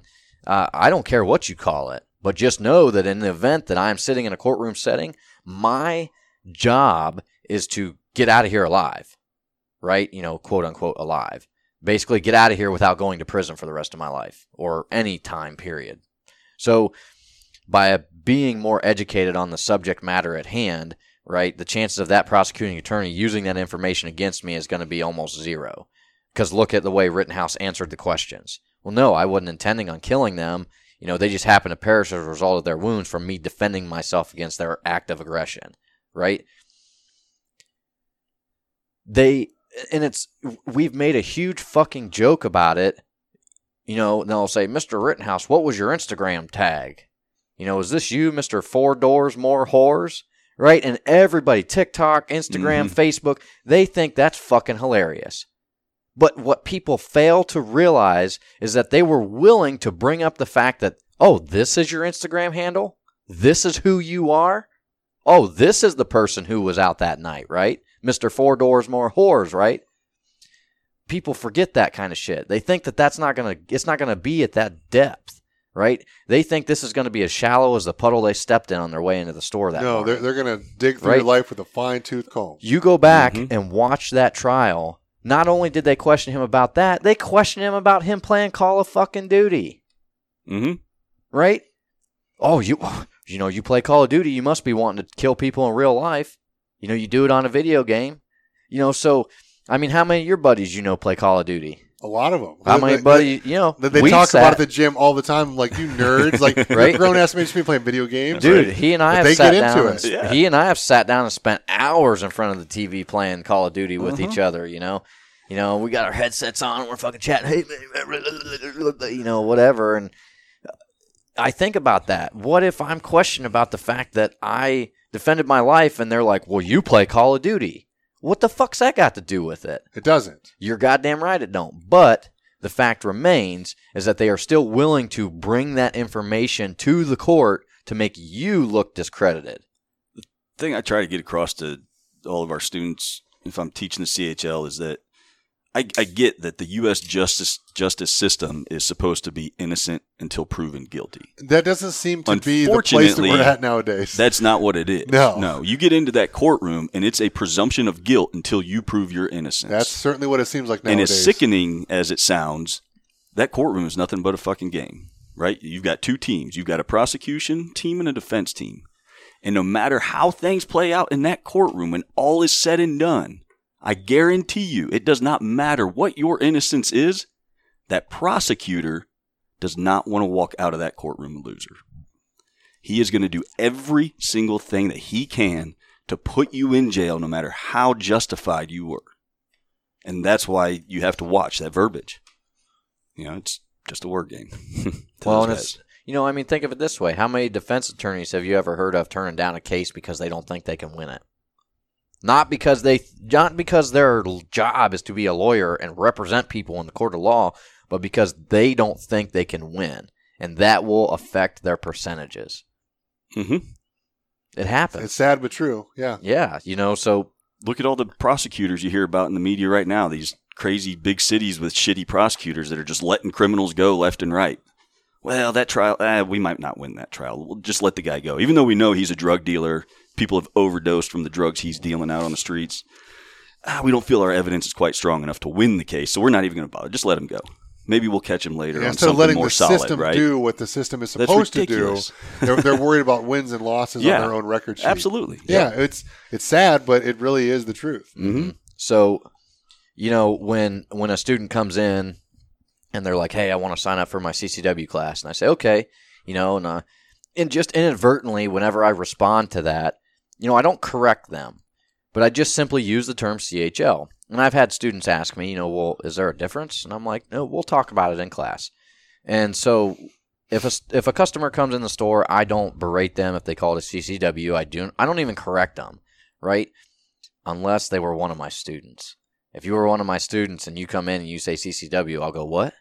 They're like, yeah, my CCW. And I'm like, you're what?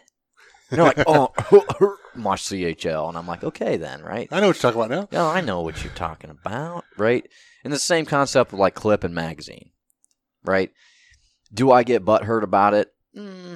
Sometimes. But generally it's because I know that people know better and they just refuse to be educated. They just want to be ignorant because it's easier, right? And ignorance is bliss, right? Well, that's what they say, I guess. But the things that you don't know still can hurt you. Absolutely. Just so you know. And so I try to just get people to understand, like, you're not waking up one day and saying, I'm going to go fight for my life today. Fuck it, I ain't got nothing else to do. Right? You wake up and you're having a shit day because you and your significant other got into an argument the night before and they're pissed off at you and you're pissed off at them and the dog shit on the carpet and you're carrying the groceries in and the bag ripped and you got a flat tire and you're running out of gas and you ain't got no money and you're all pissed off and you're trying to do this, do that, and then somebody fucking attacks you. That's when it's going to happen. When you're carrying your groceries out to your car. Well, the thing is, like, things have gotten so crazy now, like all over the country, nobody's prosecuting anybody for these like small crimes. So it's like you see, like theft is up, crime is up everywhere. I think like New York City or California just changed armed robbery from a felony to a misdemeanor. I saw something in the news, either somewhere in New York or California. I think they just changed their laws against armed robbery and lowered them to misdemeanor charges. Things are getting crazy. Like I was down at the barber shop the other day, and the barber, who like obviously deals in cash, has money on him. Like everybody knows him around town. So it's like, and he goes outside sometimes. Like people come up to him, it's like, "Hey, give me all your money," And he's like, "Fuck you! Like I earned this money. Like I'm not giving you my money." Yeah. But it's like he's talking about all that. Like it happens all the time. Oh, yeah. It's not like it happens. Like never happens to me. Like I'm not walking down the street where somebody randomly comes up and says, "Hey man, give me all your money." I'm like, well, fuck you, I ain't got no money. Like, if you want to look, I'll help you look. I don't have any. But shit. But you said he's known for having large amounts of cash, That's the right? thing is, like, people know that he deals in cash. He's always got cash on him, so he becomes a target. And he said that somebody approached him like a few weeks ago, like some big guy, and he like came up to him and said, "Hey, I'm going to give you an option today. I don't normally do this. You can give me $20 now, and I'll leave." And it's like, "Oh, I'm going to take all your money." And the guy's like, "Well, shit. Like this is just the times that we're in. Like, what's he supposed to do? Like go out in the middle of the road and like flag down a cop, like, hey, this guy's threatening me or whatever." And it's like, what's he supposed to do? It's like, he's going to defend himself. He's like, well, he's like, I'll tell you what. He's like, I'll give you one option as well. He pulled out a knife, flipped it open. He's like, you can leave now, or I'll cut your ass and send you to the hospital. Yeah, like, you can either leave in one piece or you can leave in multiple pieces. You pick. Like up to you, bud. No money, no holes, or all my money and a bunch of fucking cuts and holes in you. Yeah. So what the guy do? Like he left and whatever. But it's like, how long is it going to be until these asshats like now start bringing knives and guns to this fight and start to like pull that on him? And it's like. And he'll be like, "Fine, here's the fucking money. Like, I can make more." It's like it's not worth fucking dying over. Well, and that's the downside. He's now showed his hand, right? So now the bad guy is just going to change his approach. But it's not even just that. It's just like society's got 10 years ago, that wouldn't fucking happen. Yeah. You wouldn't hear of that happening. Or if it did, in 3 a or small 4 of the town like patrons this. inside would have run out and beat the shit out of the guy that was trying to rob him. But nowadays, Right. like, this is just commonplace. It happens to him all the time. Well- and most of the time, he just tells them to fuck off and they'll leave him alone. Yeah. Because they're looking for easy targets. As soon as somebody starts to stand up against them, like, they don't want to get fucked up or arrested, so they're going to back down.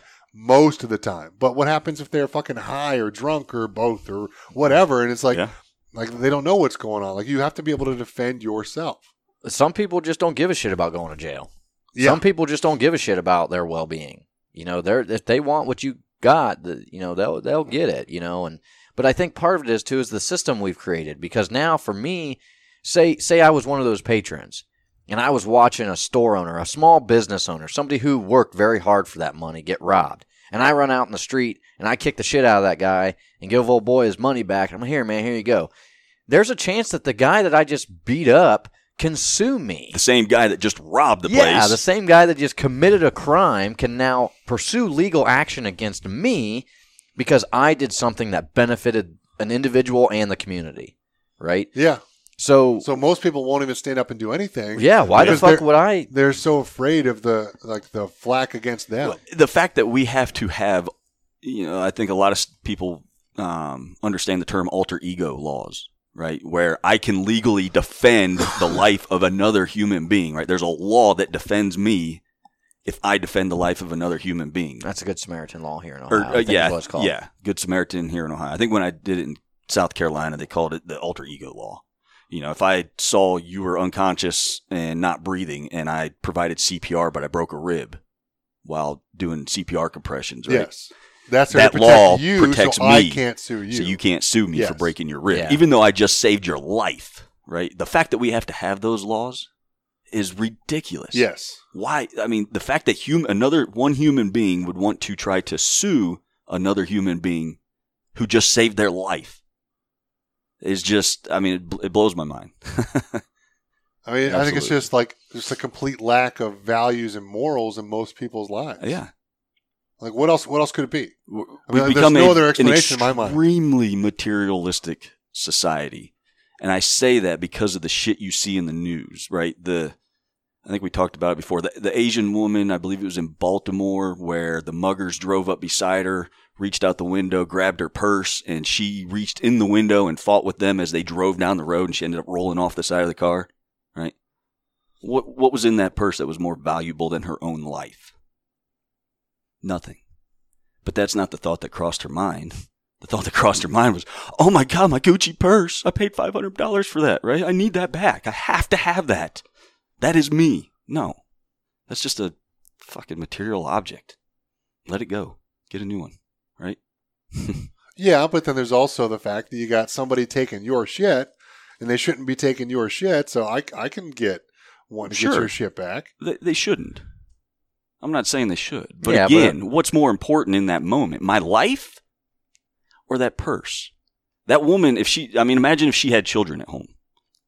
What did she do? She risked orphaning those children because of a purse and a cell phone and some credit cards. All things that could easily be replaced.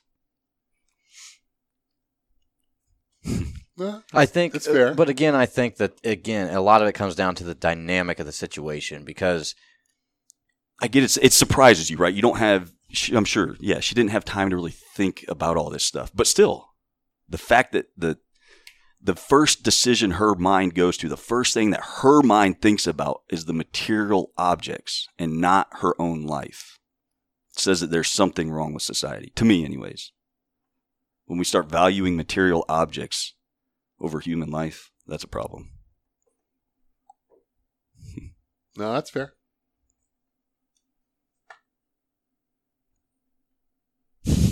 Cricket? Yeah, Cricket? So again, I think a lot of it just comes down to the dynamic, because I do agree with what Matt said. Nobody should be allowed to just unopposed take something that doesn't belong to them, Mm-mm. right? No, they But I shouldn't. do agree with you too, because if I was walking down the sidewalk and a guy grabbed something from me and ran, I'm not worried about getting drugged down the street. Right, but I'm not going to lunge my upper half of body into a moving vehicle in the hopes that I can get that thing back. Listen, I am outgunned and outmanned here, baby. I'm going to have to just take that one on the fucking chin. Maybe I should have been paying attention a little bit more. Right? A little better situational awareness. Because, and again, I think that's another problem that we have as a society. We have created an environment where, because everybody's feelings are so easily fucking hurt, right? Everybody has to mind their own business, which to an extent they should. But for example, and we see it all the time, people sitting in a restaurant or walking down the sidewalk, and they're so absorbed in what they're doing that they can't focus on what's going on out here in the real world. And they're literally just staring at their phones, walking. Yeah, the 8-inch world that they hold between their fingertips. But, is so weird. But, and obviously, this is not a new thing. And this is where I disagree with a lot of people. And they're like, oh, fucking phones ruined. And I'm like, no, this was going on long before we had cell phones. You look at a picture of a subway in the 1940s, every single person got a newspaper or magazine, and they're just buried in it, right? It's the same thing. It's just a different method of application. But the problem is that we've created an environment where people are so afraid to socialize with others, whether on a person or a positive or negative scale, that people just withdraw into themselves, and now we've created this little bubble that we think we need to exist in, right? So like one thing that we teach in our training courses, specifically the hand-to-hand stuff, and I struggle with this a lot with women. Women need to do what is considered better for them in a safe manner than something that is considered socially acceptable. And so what I mean by that is... I was going to say, what do you mean? So I break it down like this, the elevator theory. And again, there's no women here right now, so it's kind of hard for me to do this. But ladies, if you're listening, I want you to seriously think about this for a second. You're standing in a structure, parking garage, a apartment building, whatever. It doesn't matter. You're standing in a structure. You hit the button. You're waiting for the elevator to come down. The elevator door opens, and there is a man standing in the elevator. He does not appear to be good nor bad. He is simply new. He's just another human being, a man, right? But your brain kind of gives you a little bit of that tingly, okay, goosebumps, right? Ladies, and answer this question honestly, would you still step onto that elevator? He doesn't step off. The door's open. He's just standing there. He's not appearing threatening. He's not appearing to be extremely friendly. He's just a normal guy, just a normal human being, right? Do you get on the elevator or do you not? It's a yes or no question. And I would assume the answer is probably most of the time yes, they'll get on. Okay, now let me ask you a question. Would you get on that elevator? Absolutely. Okay, why? Because I'm not worried about what some other man's going to do to me. Okay, but again, where did that confidence come from? From years of training, and then also like learning how to fight and doing all that kind of stuff. Okay, do me a favor, say that one more time. I said years of training and learning how to fight. Okay, all right, so if you're listening, you just heard him say it twice. That just answers the whole question. Most people don't go that deep, right? A lot of people I meet are, I've stepped in puddles deeper than them. But anyway, so most women have a tendency to want to do what is considered socially acceptable. So what I mean by that is the woman sees the elevator doors open, there's a guy standing there, and even though they feel uncomfortable or unsafe, most of them would step into that elevator for the idea of they do not want to make this individual feel bad. Yes. Or feel any kind of negative. The other person. Yes, any kind of negative reaction to this. But here's the thing. I don't give a fuck what that guy thinks about me. I don't care if he thinks that I'm the dumbest son of a bitch to walk the face of the earth or if he thinks I'm his new best friend.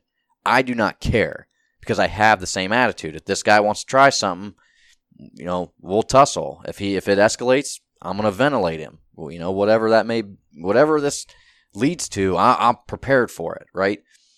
But again, I see men have a tendency to be able to make that mental dynamic shift much easier than women. Yes. Right? So the whole socially acceptable thing, and I've even asked women this, give me just a second, I'll let you, excuse me. How often have you ever been in a store and you look over your shoulder and there's this creepy dude following you from aisle to aisle. And I'm sure you've probably even heard a few women in your life tell you a story very similar to this. Very, very common. And I say, okay, what did you do? And they're like, well, I just kept walking. And I'm like, okay, well, what were you thinking? Well, if I just ignored him long enough, he'd go away. That's not how this works. No, you turn around and you look at him and you go, what the fuck do you want? Hey, fuckface, why are you following me? You go, hey, shit on my dick or blood on my blade, bitch, you pick. Okay? And when you say, when you say extremely vulgar or outlandish stuff to people, they have to reset their process. Their computer resets because they're like, whoa. But again, it comes back to earlier, as we were saying, most criminals, not even just criminals, but people who are going to prey on other people, they're looking for easy targets. Assailants. Yeah. So as soon as you come out and have some kind of aggression, normally like, hey, I don't want to deal with any of this, so they're going to usually back off. Not always. Some fucking crazy, but you can't. There's other ways to deal with that. Well, predator-prey psychology. Yeah. Yes. So the point I'm making is simply this. We've created an environment where people think that that's the right thing to do. I don't know if we've created that or if that's just human nature. No, we've created it. You think because so? It wasn't that way 50 years ago. It wasn't. I mean, yeah, that stuff happened, but I can't imagine in 1950 that if my grandpa was in a store watching a creepy dude follow a woman around in that grocery store. That's a good point. That he didn't go, hey. Other Samaritans would have come in and be like, hey, leave her alone. Yeah. Absolutely. And I'm sure we've all. That I agree with. It does happen. Now, I'm not saying that stuff doesn't happen today, that we don't have good Samaritans that would step up and do the right thing, because I've witnessed it, and I've even been that good Samaritan a time or two, But ultimately, we have created that environment where people need to basically keep to themselves. We have to worry about what's socially acceptable because anybody can put us on blast for anything nowadays. And all these super fake woke fucking people, and they think because they can formulate a dynamic sentence and type it out on Facebook and tell me that, I'm wrong because I don't believe what you believe. And, it's going to sound really bad, but like the whole transgender, like LGBTQ plus whatever community, that whole, you have to include me. Well, no, the fuck I don't. Growing up, my mom used to always say to me, you're the most special thing in the world to me. The rest of the world does not give a shit about you. Does not fucking care. And I'll tell you what, that idea, when my mom used to say that to me at 8 years old, I didn't get it. I'm like, well, nobody loves me. What do you mean? Look at me. I'm so lovable. I'm so adorable. Yeah, But the point that she was trying to hammer home into me is that I need to be willing to take care of myself, whether that's mentally, emotionally, physically, financially. Your validation does not come from the world. Exactly. So people are not always going to like you. People are not always going to treat you with respect. People are not always going to be nice to you. Right? And I cannot walk into a situation and demand that you accommodate me. Right? People think that it's the other way around, that I need to include you. Well, how about you suck it the fuck up and learn to live with it just like the rest of us did long before your pansy ass ever came along? Yeah. I mean, I think that theory always goes back to Fight Club. And it's like that people love that movie or they hate that movie, and I get it. It's polarizing on either side. Yes. But it's simple. We're not fucking special. We're the same as everybody else. And, yes. And my values don't trump anybody else's. Like, just because you think you're this special, unique, whatever, and I need to do this to that to bend to you, it's like, no, I don't. Like, you can do you, and you can be yourself, and I'll love you for who you are. I don't care. Yeah. Like, again, you do you. Like, it's not a big deal to me, but you can't push that off on me that I have to treat you as a special person because you're not fucking special. You're the same as everybody else. Well, I mean, what's that person going to do when they go to work and their boss is like, you fucking suck at your job? Well, that's the problem is they're calling it for racism and what's the like this microaggressions? Yeah, it's prejudice and this and that, and they're suing these corporations because they're shitty at their job because they can't deal with people and actually do work. It's like, how about you go work on you? I find it very humorous that as intelligent as we are as creatures, we've been able to manipulate our environment to the point where we've created an environment that I don't wake up and have to worry about dying, getting eaten alive by some wild animal or something. We've created an environment that has become so what's the word I'm looking for? So Pussified? yeah. Oh, wait. No, that's perfect. Perfect term. So pussified that I now have time to worry about little shit like this. About That's usually the this fall group of... didn't include me, or this group did include me. Yeah, it's usually the fall of nations when you start worrying about the stupid, pathetic shit. Just the other night, it made me think, like, I was just sitting on the couch thinking to myself, like, look at the rise and fall of Roman society. Yes. Right? How did that society start? It started as two warrior brothers that created the city of Rome. And they fought, and those men and those citizens fought for several hundred years of war, just developing that society, creating a safe place for those citizens to live in, right? And they developed that and created such a safe place that all this other shit started to come up, right? We got rid of these major problems, these life or death worries. So what do we do now? Well, I don't need to worry about life, but I'm gonna worry that you won't include me with your group, right? I don't have to worry about dying today, so let me worry about some stupid petty little shit like inclusion in this group or inclusion in that group, or the petty things that you might say to me. Look, if you're offended by something I say, that's not my fault. That is 100% your fault. Yeah, what is because that is 100% a conscious choice that you made to find the words that came out of my mouth offensive. Exactly. It's like, what's the old saying? Is like, what happens when somebody spits on you? What does it make you? You're just wet. Yeah. So it's like, it makes me mad. Like, it infuriates me. Like, no, it just makes you wet. Right. And these are choices that we can choose how you react. Right. And if people would actually take the time to try and put a little focus on themselves and the choices they make, the way that they react to certain scenarios, right? You can start to see and develop yourself. You'll see the way that you react. You can start to change those reactions to things. Instead of becoming immediately offended, I think about it. Well, it's funny. And then I realize that, oh, wait a minute. That wasn't my thought. That was that idiot's thought that made him say those words. It's not something stupid I did. It's something, they're just a stupid person. No point in me wasting time and energy being offended. Right? Mm-hmm. Well, that's why it's funny when you said earlier, just a little bit ago, we're intelligent creatures. It's like, I don't know if you've met most people nowadays. It's like, we're getting dumber by the day. That's perfect point there. And it's right? interesting because like everybody always thinks that in society we keep progressing forward. It's like, we're progressing backwards. It's like I was listening to a podcast the other day about a teacher who teaches 8th grade and having to deal with, he was in Washington State, having to deal with all these like online schoolings and this and that. He's like, it's almost impossible to fail somebody nowadays, even if they deserve it, because you push everybody through the school systems and like they're not learning anything. It's so ridiculous. And you meet most people, like they're fucking stupid. Yep. Like granted, I know me, I'm a fucking moron, but it's like, but I can also look back and realize that, 50, 60, 70 years ago, especially a couple hundred years ago, people were way more intelligent and educated than we are nowadays. But people want to think that we've gotten better just because we're going forward in time, and that's not the fucking case. Well, yeah. This kid could sit down and program this computer at age 5. He's so fucking intelligent and amazingly smart, right? Well, guess what? The 5-year-old 200 years ago, he could have survived without his parents for several years. He would have survived on his own the rest of his life, probably. You put that kid out in the fucking wild, he's dead in 2 days. How intelligent have we really become? I guess to me, I think it's just the gap is increasing. What do you mean? So, because 100 years ago, we didn't have computers. We didn't have that kind of stuff. So, Which is that new technology, 5-year, but that is a form of intelligence, right? Yeah, but you don't need... I've got this phone right here. Yeah. Okay, this is a smartphone, right? Supposedly, whatever, right? I do very dumb things with my smartphone, right? And it's like, just because this is smart doesn't mean that I am. Just because I can press a couple of buttons that these programmers have made so easy for me to use doesn't, so it can enrich my life, but I don't really think that it does. It makes my life more convenient, I think, but it's handy to have. I'm not exactly going to go get rid of it.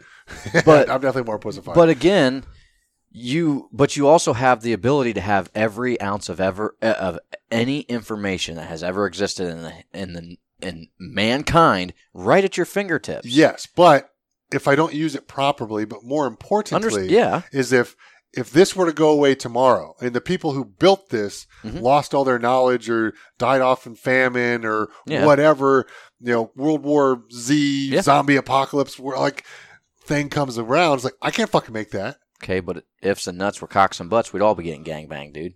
So, but that's the point. I mean, we have it now, right? So I just don't think that makes us smarter as a society. I'm not saying that just that one thing does. All I'm simply saying is that we have increased our intelligence as a society to an extent because we do have things like cell phones, in certain GPS, aspects. fiber optic cables, and the medical knowledge that we have, and putting animal organs into people, and now they live another 10, 15, 20 years. That didn't happen back in 1900. Yeah, but how many people do you know who've gotten sick with something and gone to all these fancy new doctors and they can't figure out what the fuck's going on? Granted, surgeries are way better, transplants are way better. I think they're doing really good research with the eyes that I'm super excited about because I've always had perfect eyes and I don't want to like lose my vision as I get older, which I know it's going to happen. Yeah. But they're doing like all kinds of research about that kind of stuff, especially with the stuff they're doing now with psilocybin and TBI and brain damage for all the soldiers and football players and NASCAR drivers, all these people who've had these massive head traumas. Like, there's a lot of cool stuff with that, but the general medicine is like, I don't think it's gotten that much better. The point I'm making is I don't believe we have gotten less intelligent. I believe we have gotten significantly lazier.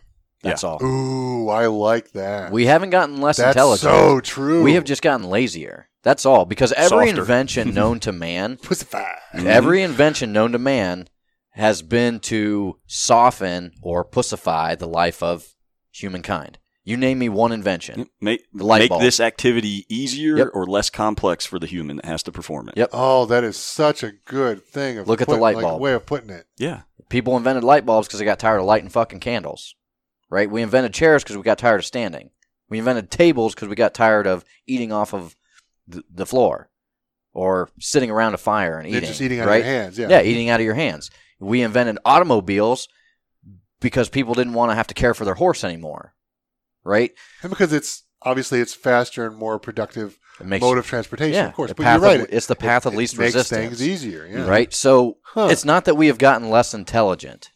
It's that we've become much lazier. Oh, I can attest to that because I was in a pretty bad funk last year, and I'm not quite ready to talk about it on the podcast yet. But it was like last year, like 2020 wasn't too bad for me. Like the 2 months that the gym was shut down, I couldn't go to the gym, and I'm just going to work, coming home, sitting here by myself. That sucked. Like no human interaction. I lived by myself. Like that was a tough 2 months. But once the gym opened back up and coach is like, fuck this, I'm open. Game on. Let's go do this. I didn't realize how much I missed physical contact just by having people in jiu-jitsu sitting on my chest trying to kill me. Yeah, touch me. You wouldn't think that would be like I would be excited about that, but I was like just having that interaction and physical touch with other people was so amazing. But last year, 2021 was a really tough year for me. And I hate to use the D word. Like I don't want to say I was depressed, but I was definitely in a funk for most of the year. Cause like I look at depressed as like people get up in the morning, they look at a pistol on their nightstand and they think, should I fucking shoot myself in the face today? No, that's suicidal. There's a difference between depressed and suicidal. I see that as depressed. Whereas like me being in a little bit of a funk, because granted, like life was great. I had a roof over my head. I had friends who loved me. I had I had good health. I had all the good things in the world. Winter depression's a real thing. You know, you spend more time indoors. You're not out in the sun all the time. Absolutely. But I hate using the word depressed because like I see that as like somebody who's really bad and needs like actual help from their friends or professionals or even medication. Whereas like again, I was in a funk. It was a tough year. Yeah. It is what it is. But it's like we're coming out of it. I'm super excited for this year to get fucking away from last year. It is what it is, but it's like I'm still excited kind of where things. I fucking lost my entire point. Like where the hell was I headed? My mind is human contact. My mind, I know, but my mind just like went whoop. Just U-turn. Like what were we talking about? I'm not sure where I was going with all that. Sometimes I just start a sentence. I'm not sure where it's going. I just keep talking. Sometimes, hopefully, it just works out. I'll tell you what, man. I've had some major brain fog.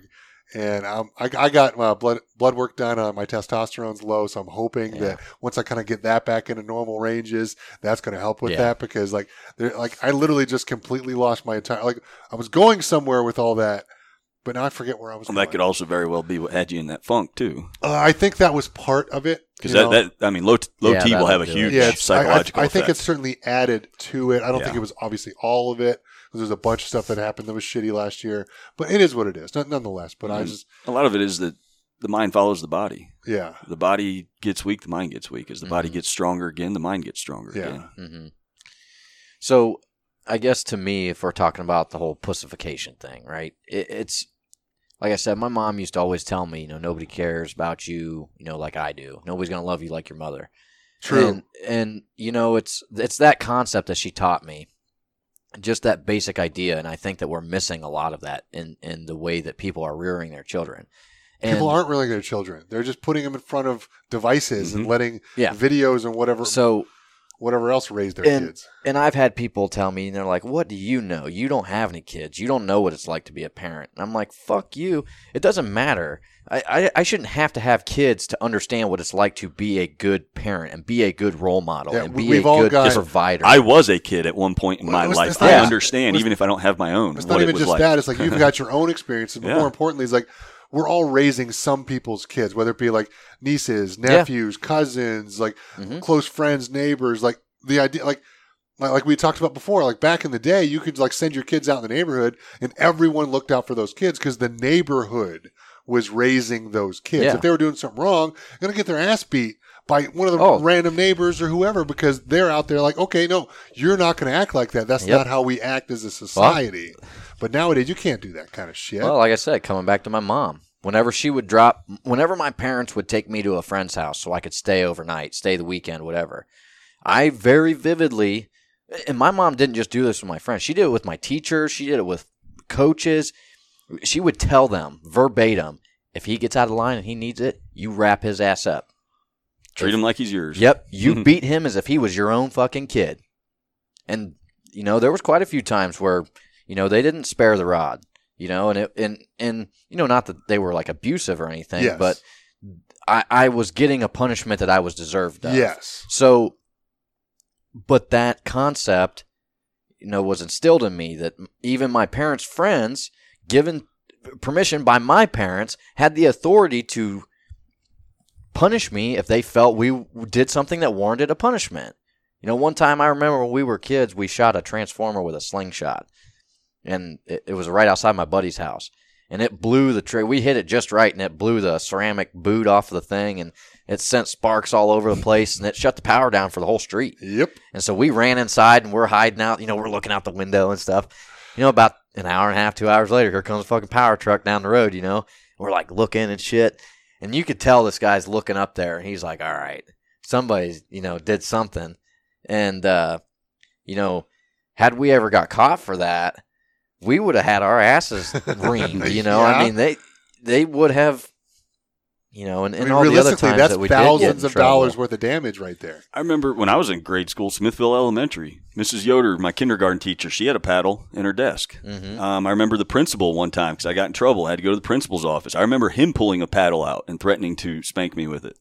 And that wasn't something that they had asked permission, where parents had to sign a waiver allowing them to spank But that was the child normal in school. society, and for some reason we've gotten away from that. Yeah. And I think it's at the detriment of all these kids. I don't know how much of it's like just these. I mean, I want to blame like the helicopter moms, because I think that the dads are a little bit more lenient with punishment from other people or what have you. Whereas the moms, like they freak out if anybody wants to touch their kids. Like, granted, I get there's real abuse out there, and absolutely. And some people go too far. I understand that, but for the most part, people it's like, no, these are the rules. You can't break the rules, and there are consequences if you do. Well, and then those people end up getting cops called on them, and then get thrown on the ground, handcuffed, and a knee in their back, and then they end up dying, and. That's very true. And then it creates this vicious cycle where people go out and loot and rob and steal and destroy and burn, and then... I read this really interesting book recently called A Hunter-Gatherer's Guide to the 21st Century. And it's this two former college professors, the husband and wife, that wrote it.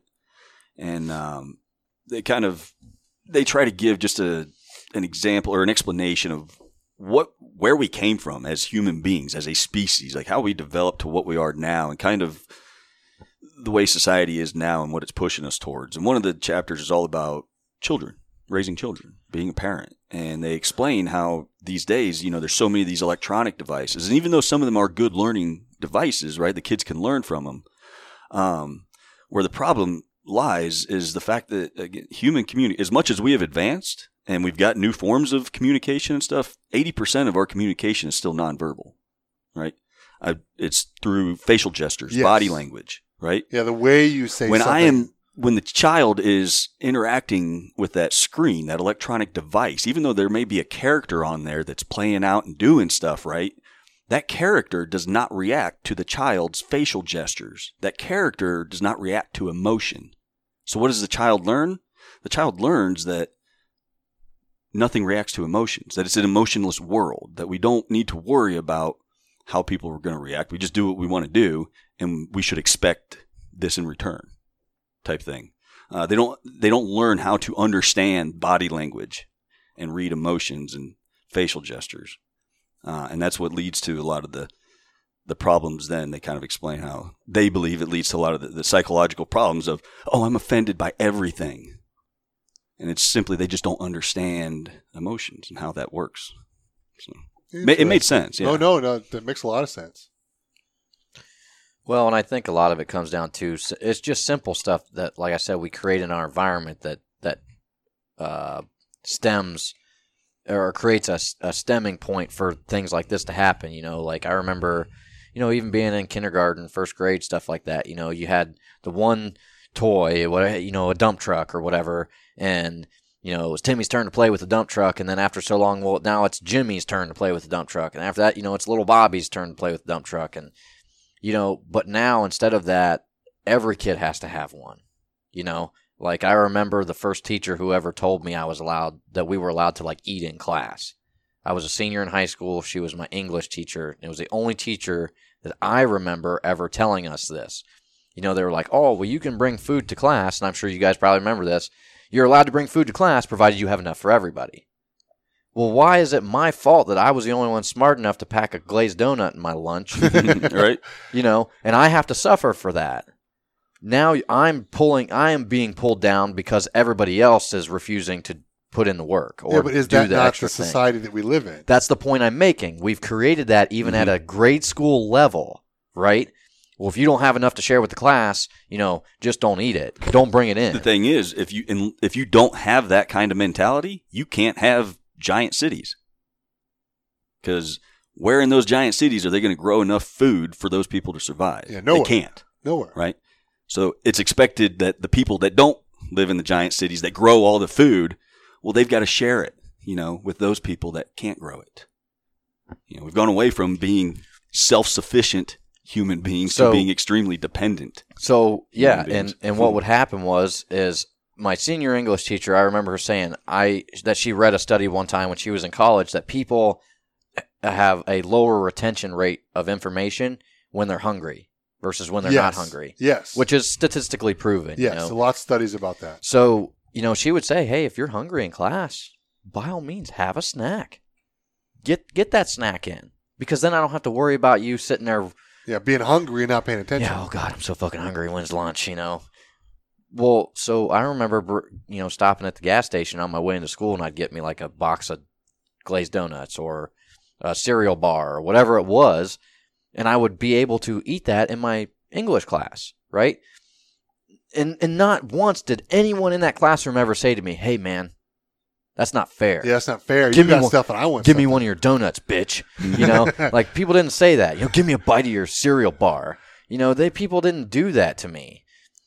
But dare I say, if they would have asked, you probably would have been happy to share. Oh, absolutely. Yeah. Provided I had enough to share, But in the same breath, we've created an entire cycle of where people think that that's how life is. That if everybody isn't included. But it's funny because that seems to be like young kids because they're indoctrinated in that's the point in these super liberal schools.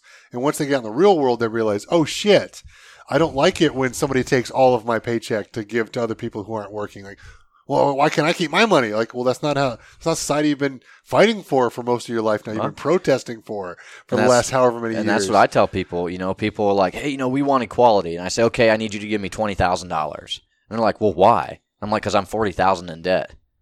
And I and that's like the whole student loan forgiveness that the president had discussed. That pisses me off to no end. You're so fucking smart. You went to college. Figure it out. Figure out how you're going to pay it. Because here's the difference. Say I don't go to college. Say I go buy me a pickup truck, right?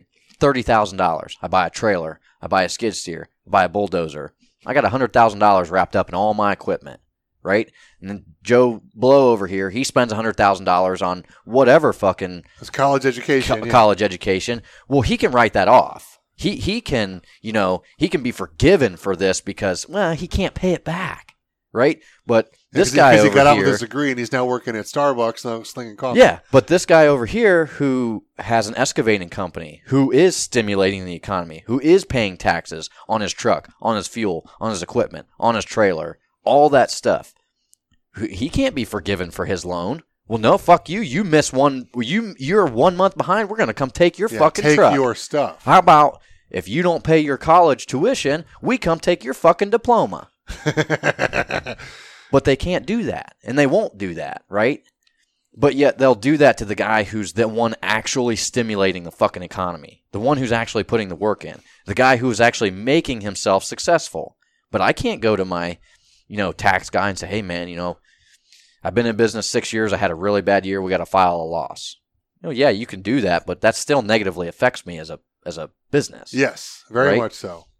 But this guy over here, he decided that, well, this college thing didn't work out for me. I got my degree, whatever. Now I'm stuck flipping fucking burgers or filling coffee cups or whatever it is. Yeah, but let's be honest. Like, there's no harm in that. If you've got to do what you got to do to make ends meet, you got to do what you got to do. What's that? You mean like have a job? Well, I mean, a lot of people poo-poo that kind of stuff because like that's below me. I'm not going to go do that. Saying it's like, that. Hey, it's like if times are tough, like go fucking get another job. Oh, like go to the side, learn a skill. Like get a better paying job. Like you got to like. A lot of these kids nowadays, like they don't want to work right now, and it's because they're getting all this free money from the government that's going to come at a high price later from hyperinflation that's headed our way.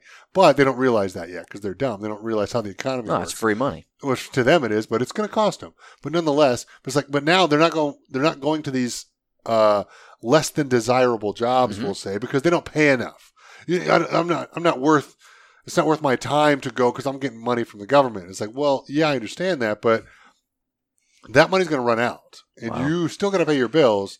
Like, well, I need to get paid this much money. Like, well, to get paid that much money, you need a skill. So what skill do you have? That sounds like a very dependent human being to me. I don't know about that. But it's like, again, like to get paid the kind of money that these kids nowadays are demanding to get paid, is like you have to have skills that justify that kind of money. It's like I've worked my entire adult life to make a little bit more than what these kids nowadays are asking for. And it's like I've had to work, again, most of my adult life to have these skills so I can market myself to be able to get paid that kind of money. So it's like, how are you with no skills justified to get all that? Because you want it to all be equal. It's like, that's not how the fucking world works. I believe in equal opportunity. I do not believe in equal outcome. No, you can't have equal outcome. No. So, but again, the point, and again, I'm not degrading people who have, quote unquote, less than desirable jobs, because I worked a less than desirable job for 10 fucking years, and I loved it and I hated it at the same time. I worked fast food when I was younger. So, but the point I'm making is that, we're trying to indoctrinate people and say, if you don't have an education, you'll be nothing. You cannot provide us with anything unless you are educated, right? Yeah, but who's saying that? Society. No, the universities, the people making all the money from your student loans. Okay, so, but in turn, that creates a societal effect. I think society just says, what's your human potential? Not so much are you educated, but just simply, how much output can we get from you? Okay, but how do they measure that? Right. Via college degree. The point I'm making is that they're trying to tell people, if you don't do this, you can't succeed. And that's fair, because that's how most people see the world. But I know plenty of people. Now, again, it changes, but for example, my grandpa had an 8th grade education. And he was a multimillionaire by the time he passed away. But it was because he spent a lot of his time learning a skill that nobody else knew how to do, and he applied hard work to that skill and stood by the work that he did, right? Now, do I think it's the same way today? No. No kid could drop out of school in 8th grade and go start a multi-million-dollar business, not without having some kind of situation where there's that boost giving them that foothold, right? At least in my opinion. Kids aren't dropping out of school in 8th grade anymore to go provide for their families. No. Not happening. That's the point I'm making. So,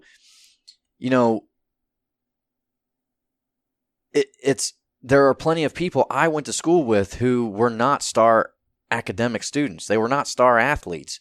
They were just guys who showed up, went to school, did what they needed to do, and now they run a successful business or are, a high-level person in a specific company because they had a specific skill, right?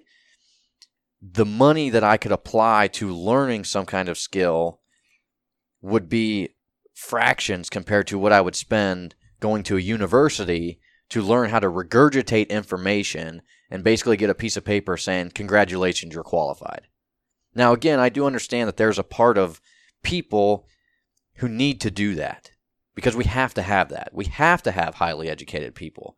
Otherwise, we wouldn't have had computers in our hands and pockets, right? We wouldn't have heated jackets where I can push a button and the battery turns on and now I stay nice and toasty warm. Or a lot of the medicine or the law or the other fields that actually require an actual college degree. But you also have to dig the fucking ditch before you can build the road. Yep. You got to build the road before you can build the bank. You got to build the bank before you can build the fucking store. You got to build the store before you can build the houses. Somebody has to go down through there with a fucking shovel and dig the ditch first.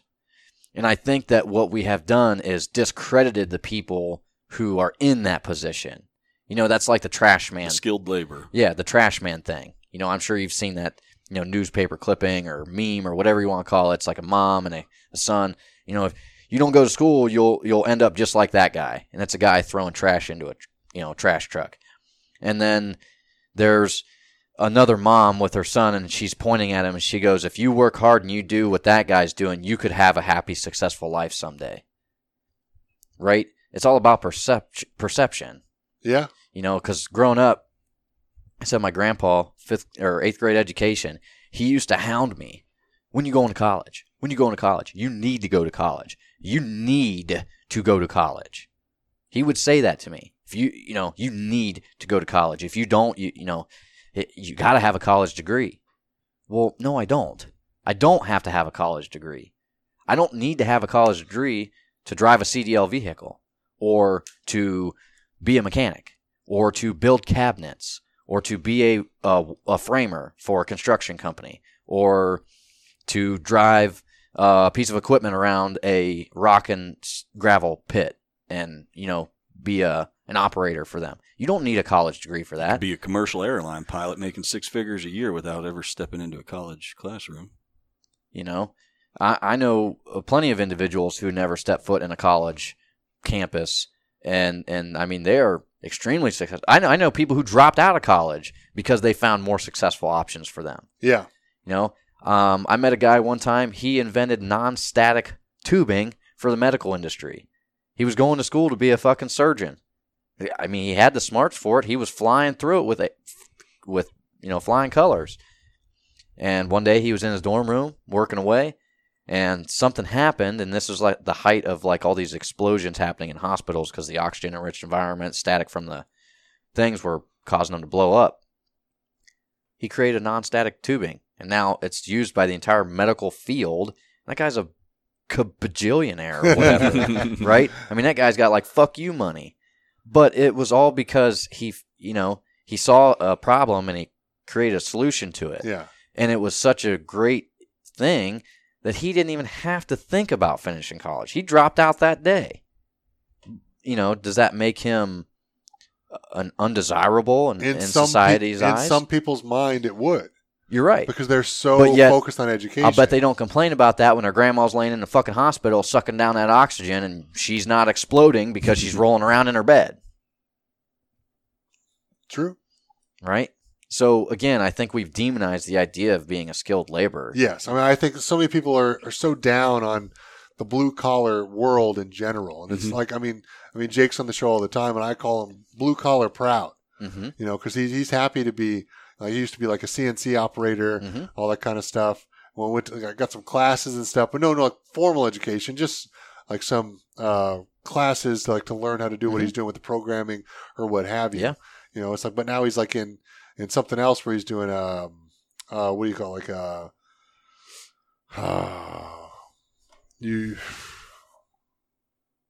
what's the word I'm thinking of here? Where you're verifying all the products are done properly. Quality control. So you're doing more of that kind of stuff. But it's good because he worked out on the shop floor and understands how the things are actually made and what's going on. He's very well. Yeah, he knows how the sausage is made. Exactly. Like he's really set up well for that position because he knows what those guys are going through, and he can go out there and help them fix that to get what he needs to make sure the quality is good enough to send out the door. Like that's cool. It's like, and he's making a good living and providing for his family to do that. Like there's nothing wrong with that. Just because he didn't go to school and has some fancy fucking degree and has some white collar job somewhere doesn't mean that he's not a successful person doing what he wants to do. So I don't know why it's so poo-pooed across, like, for people. It's like there's such a shortage of skilled labor. It's like you can get out of school, make some damn good money, not go into debt, and be making more than what these kids are graduating from college because they've got a degree they can't use in fields because they're irrelevant. Well, and that's there's a serious demand for skilled labor in our country right now. Huge. And, realistically, any labor. I just think that people are not willing to work that hard. They're just not. When they know that they can, wait another month or 2 or 3 or 6 or 12 or whatever, and get an office job that they think is going to give them the 6 figures a year that they want, so they can have their nice car and their nice house and their nice backyard, and why be self-sufficient when I can just be dependent and get everything from others, right? As they give it to me. But. They just don't think about the fact that there may be a day where there aren't others around to give them things. No, that they don't. Because I would consider myself the same way. I used to consider, because now that I'm down there in the position I'm in at the shop, down there at the IOF shop, I don't necessarily know that I would consider myself blue collar anymore. Just because when I had my previous job of doing, being involved in the water well drilling and stuff, I spent damn near 10 years of my life, if not more, doing that. And that meant every day waking up and putting on work boots and shoveling dirt, not all day, every day, but that was part of it. Sweeping the floor, shoveling dirt, doing this, doing that. And, I was not afraid to dive headfirst into a mud pit because that's what was required for us to complete this job, right? So being proud of that blue collar work was something that I can understand, because that was something I took a lot of pride in, was that I woke up every day, I went to work, and I didn't just, hard day at the office today. I went out and we worked, and we worked with our bodies as much as we did our minds. And, we had to be tough, and you had to be rugged, and you had to be smart, and you had to be good at what you do. And I took a lot of pride in that. I still do. I mean, not to mention, those are the kind of jobs that built this country. Yeah, it's like I said. Give us the freedoms that we have now. The guys that dig the ditches are just as important as the guys that are making multi-million-dollar deals at the tippy top of their little skyscraper. Yeah, right. It takes a lot more of the guys on the ground than the guys up in the fancy offices. So, for me personally, I kind of miss that. There's times where I feel like a turd because I don't do that anymore, because I don't work as hard as I used to. And I'll jokingly tell people, I'm like, oh, when you're this efficient at your job, you can afford to be lazy, But I don't have that same. I mean, obviously I'm proud of what I do, and I'm proud that I've been able to create something that, in my mind, nobody in our area and nobody in my family or my immediate group has done, right? I've accomplished something that's mine, not really mine alone, but you guys understand the point I'm making. It's mine. I made this from nothing. When this first started, anything more than a whisper, and it would have been shattered, gone, gone. So having that pride and just the fact that I wake up every day and shovel some fucking dirt. I mean, that to me, that's an amazing thing. That shows a lot of work ethic and pride in your job. And even if it's just something as simple as drilling a water well for somebody. Because at the end of the day, we all know what water is for. We all know that we need water to survive. It sustains life. Without it, we're all screwed. Yeah, it sustains life. Absolutely it does. And there were many times I remember leaving a customer's house after finishing a well, whether it was a clean out or a new well. They would tell us, thank you. We really appreciate that. You don't know how nice it is to have hot water again. And I'm like, yes, I do. Absolutely, I do. You're not the only person whose house I've had to stand here and watch them go over to their neighbor's house so they can take a shower, or do this, or, but in that moment, at the end of it all, they were very proud that we were there to help them and do that for them. And they were very thankful because we provided them with a good service that they needed, life-sustaining things. But we get just as much flack from the people who, we drive them big diesel trucks and, you got, the oil and, the fucking gas and the fracking and blah, blah, blah. And they're, you're killing the earth and you're doing this and you're doing that. And I'm like, you do realize that what we have done as a conglomerate has done more benefit for the environment than you ever have as an individual. What have they done as an individual? They bitch at others. But that's the point I'm making. That's so all they fucking do. I was doing the dishes one night at home, and I had the spigot just running, right? And Courtney, my wife, she came in, and she's like, "You're wasting a lot of water." And I said, "Sweetheart," I said, "I've given this world more water than I've ever wasted." I said, "If I want to let that fucking spigot run, I'm going to let it run." And obviously I was kind when I said it to her, but ever since I said that to her, she has never once made a comment to me about leaving the spigot run while I'm rinsing off dishes or whatever I'm doing.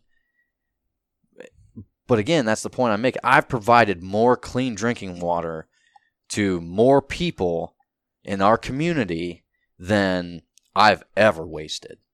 And it probably will be that way for the entire rest of my life. Most likely. I feel as though I could turn a spigot on at my house and let it run until the day I die, and I would still have provided more clean drinking water to this world than I have wasted. And I'll take that that's a hill I'll die on. And I think that idea is where we get lost. People don't take pride in that work anymore. Yes. Oh, you're a truck driver. Pfft, you fat, lazy, fucking stinky piece of shit, you. Oh, you mean you provide all the things that get us all the things we need in our stores, right? or to even our doorsteps now for ordering online or doing whatever. Like, how do you think it's getting across the country? Oh, by trucks, jackass. Yeah. So that truck driver works, 40 to 60 hours a week, gets to spend 20 to 40 hours a week with his family. Yet that asshole who's the exec at that large corporation, right, he doesn't seem to realize that, he works 80 hours a week. So here he is devoting half of his life to achieving somebody else's goal that is higher than helping somebody else who's higher than him achieve their goal and not spending that time with his own family. Sure, the truck driver may not make as much, but I think he's got his priorities more in line. Yeah, he's providing for his family. He's doing a service for the country, the community. Mm-hmm. I'll tell you what, I think this is a great place to wrap things up here. We're sitting here bullshit. This is good stuff, though. This is fun. I always It's funny because we were kind of chatting back and forth. What are we going to talk about? I don't know. What was this one thing we want to talk about? But what's the rest of the stuff? I don't know. Here we go. Just we get going and bam, bam, here we go. You should check out that book that I mentioned. I think that explains a lot of what we discussed today. Mm-hmm. Kind of because they focus real heavily on post-industrial revolution and how. And what book was that again? It's called A Hunter-Gatherer's Guide to the 21st Century. Brett Weinstein and I love Brett. I can't remember his wife's name, but her last name's not Weinstein. No. She kept her maiden. They were just on the Joe Hogan Experience that I was watching. I'm a few months behind at the moment, but really good book. God, I forget her name. Yeah, they just wrote a new one. That's why they came on the show. That's so that's the book. That might have been the one they were talking about because it was from a few months ago. Yeah. Yep. Okay. Yeah, because they were talking about the principles of it in there. The song was very well thought out, but it was very much of an overview instead of a deep dive because they wanted to cover more things. It's just a very broad. That's interesting. I was literally listening to that podcast the other day. That's kind of funny. Yeah. All right. Well, you have any thoughts to wrap up here, Dennis? Stay safe, stay dangerous. That's right, baby. Ethan, in closing thoughts. Line. That's my line, you dickhead. Stay safe, stay dangerous. No, just, do what you can to be a better person, be a better common sense member of society. Common sense is an uncommon virtue these days, unfortunately. Take the time to just look at the world as it is. View things with face value instead of all the preconceived ideologies and biases and bullshit that society puts into us. No, those are words to live by. All right. Well, boyos, always a pleasure. We'll definitely do this again soon. And we will see you guys next time. Okay, love you. Bye.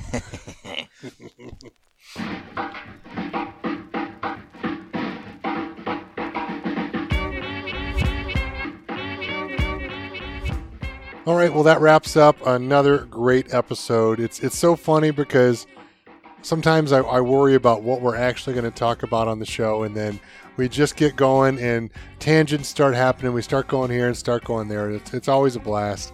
I definitely think there's some good information in here, and I know that a lot of people have been asking me to cover the Kyle Rittenhouse thing, and I didn't really want to do it, but this made sense to do it this way because for me, it's like nothing I'm going to say is going to be different than anything else that anybody else is saying. Well, let's be real honest here. But if there's some real world things that we can take away from it to hopefully learn that these guys are teaching in their classes, I think that warranted being put on the show. So that's the big reason why we wanted to cover that in today's episode. And other than that, we're just bullshitting, having a good time, and hopefully you guys are enjoying yourselves as much as I know that we are, because I know that my face usually hurts when we get done recording because I'm usually smiling and laughing and having a great time.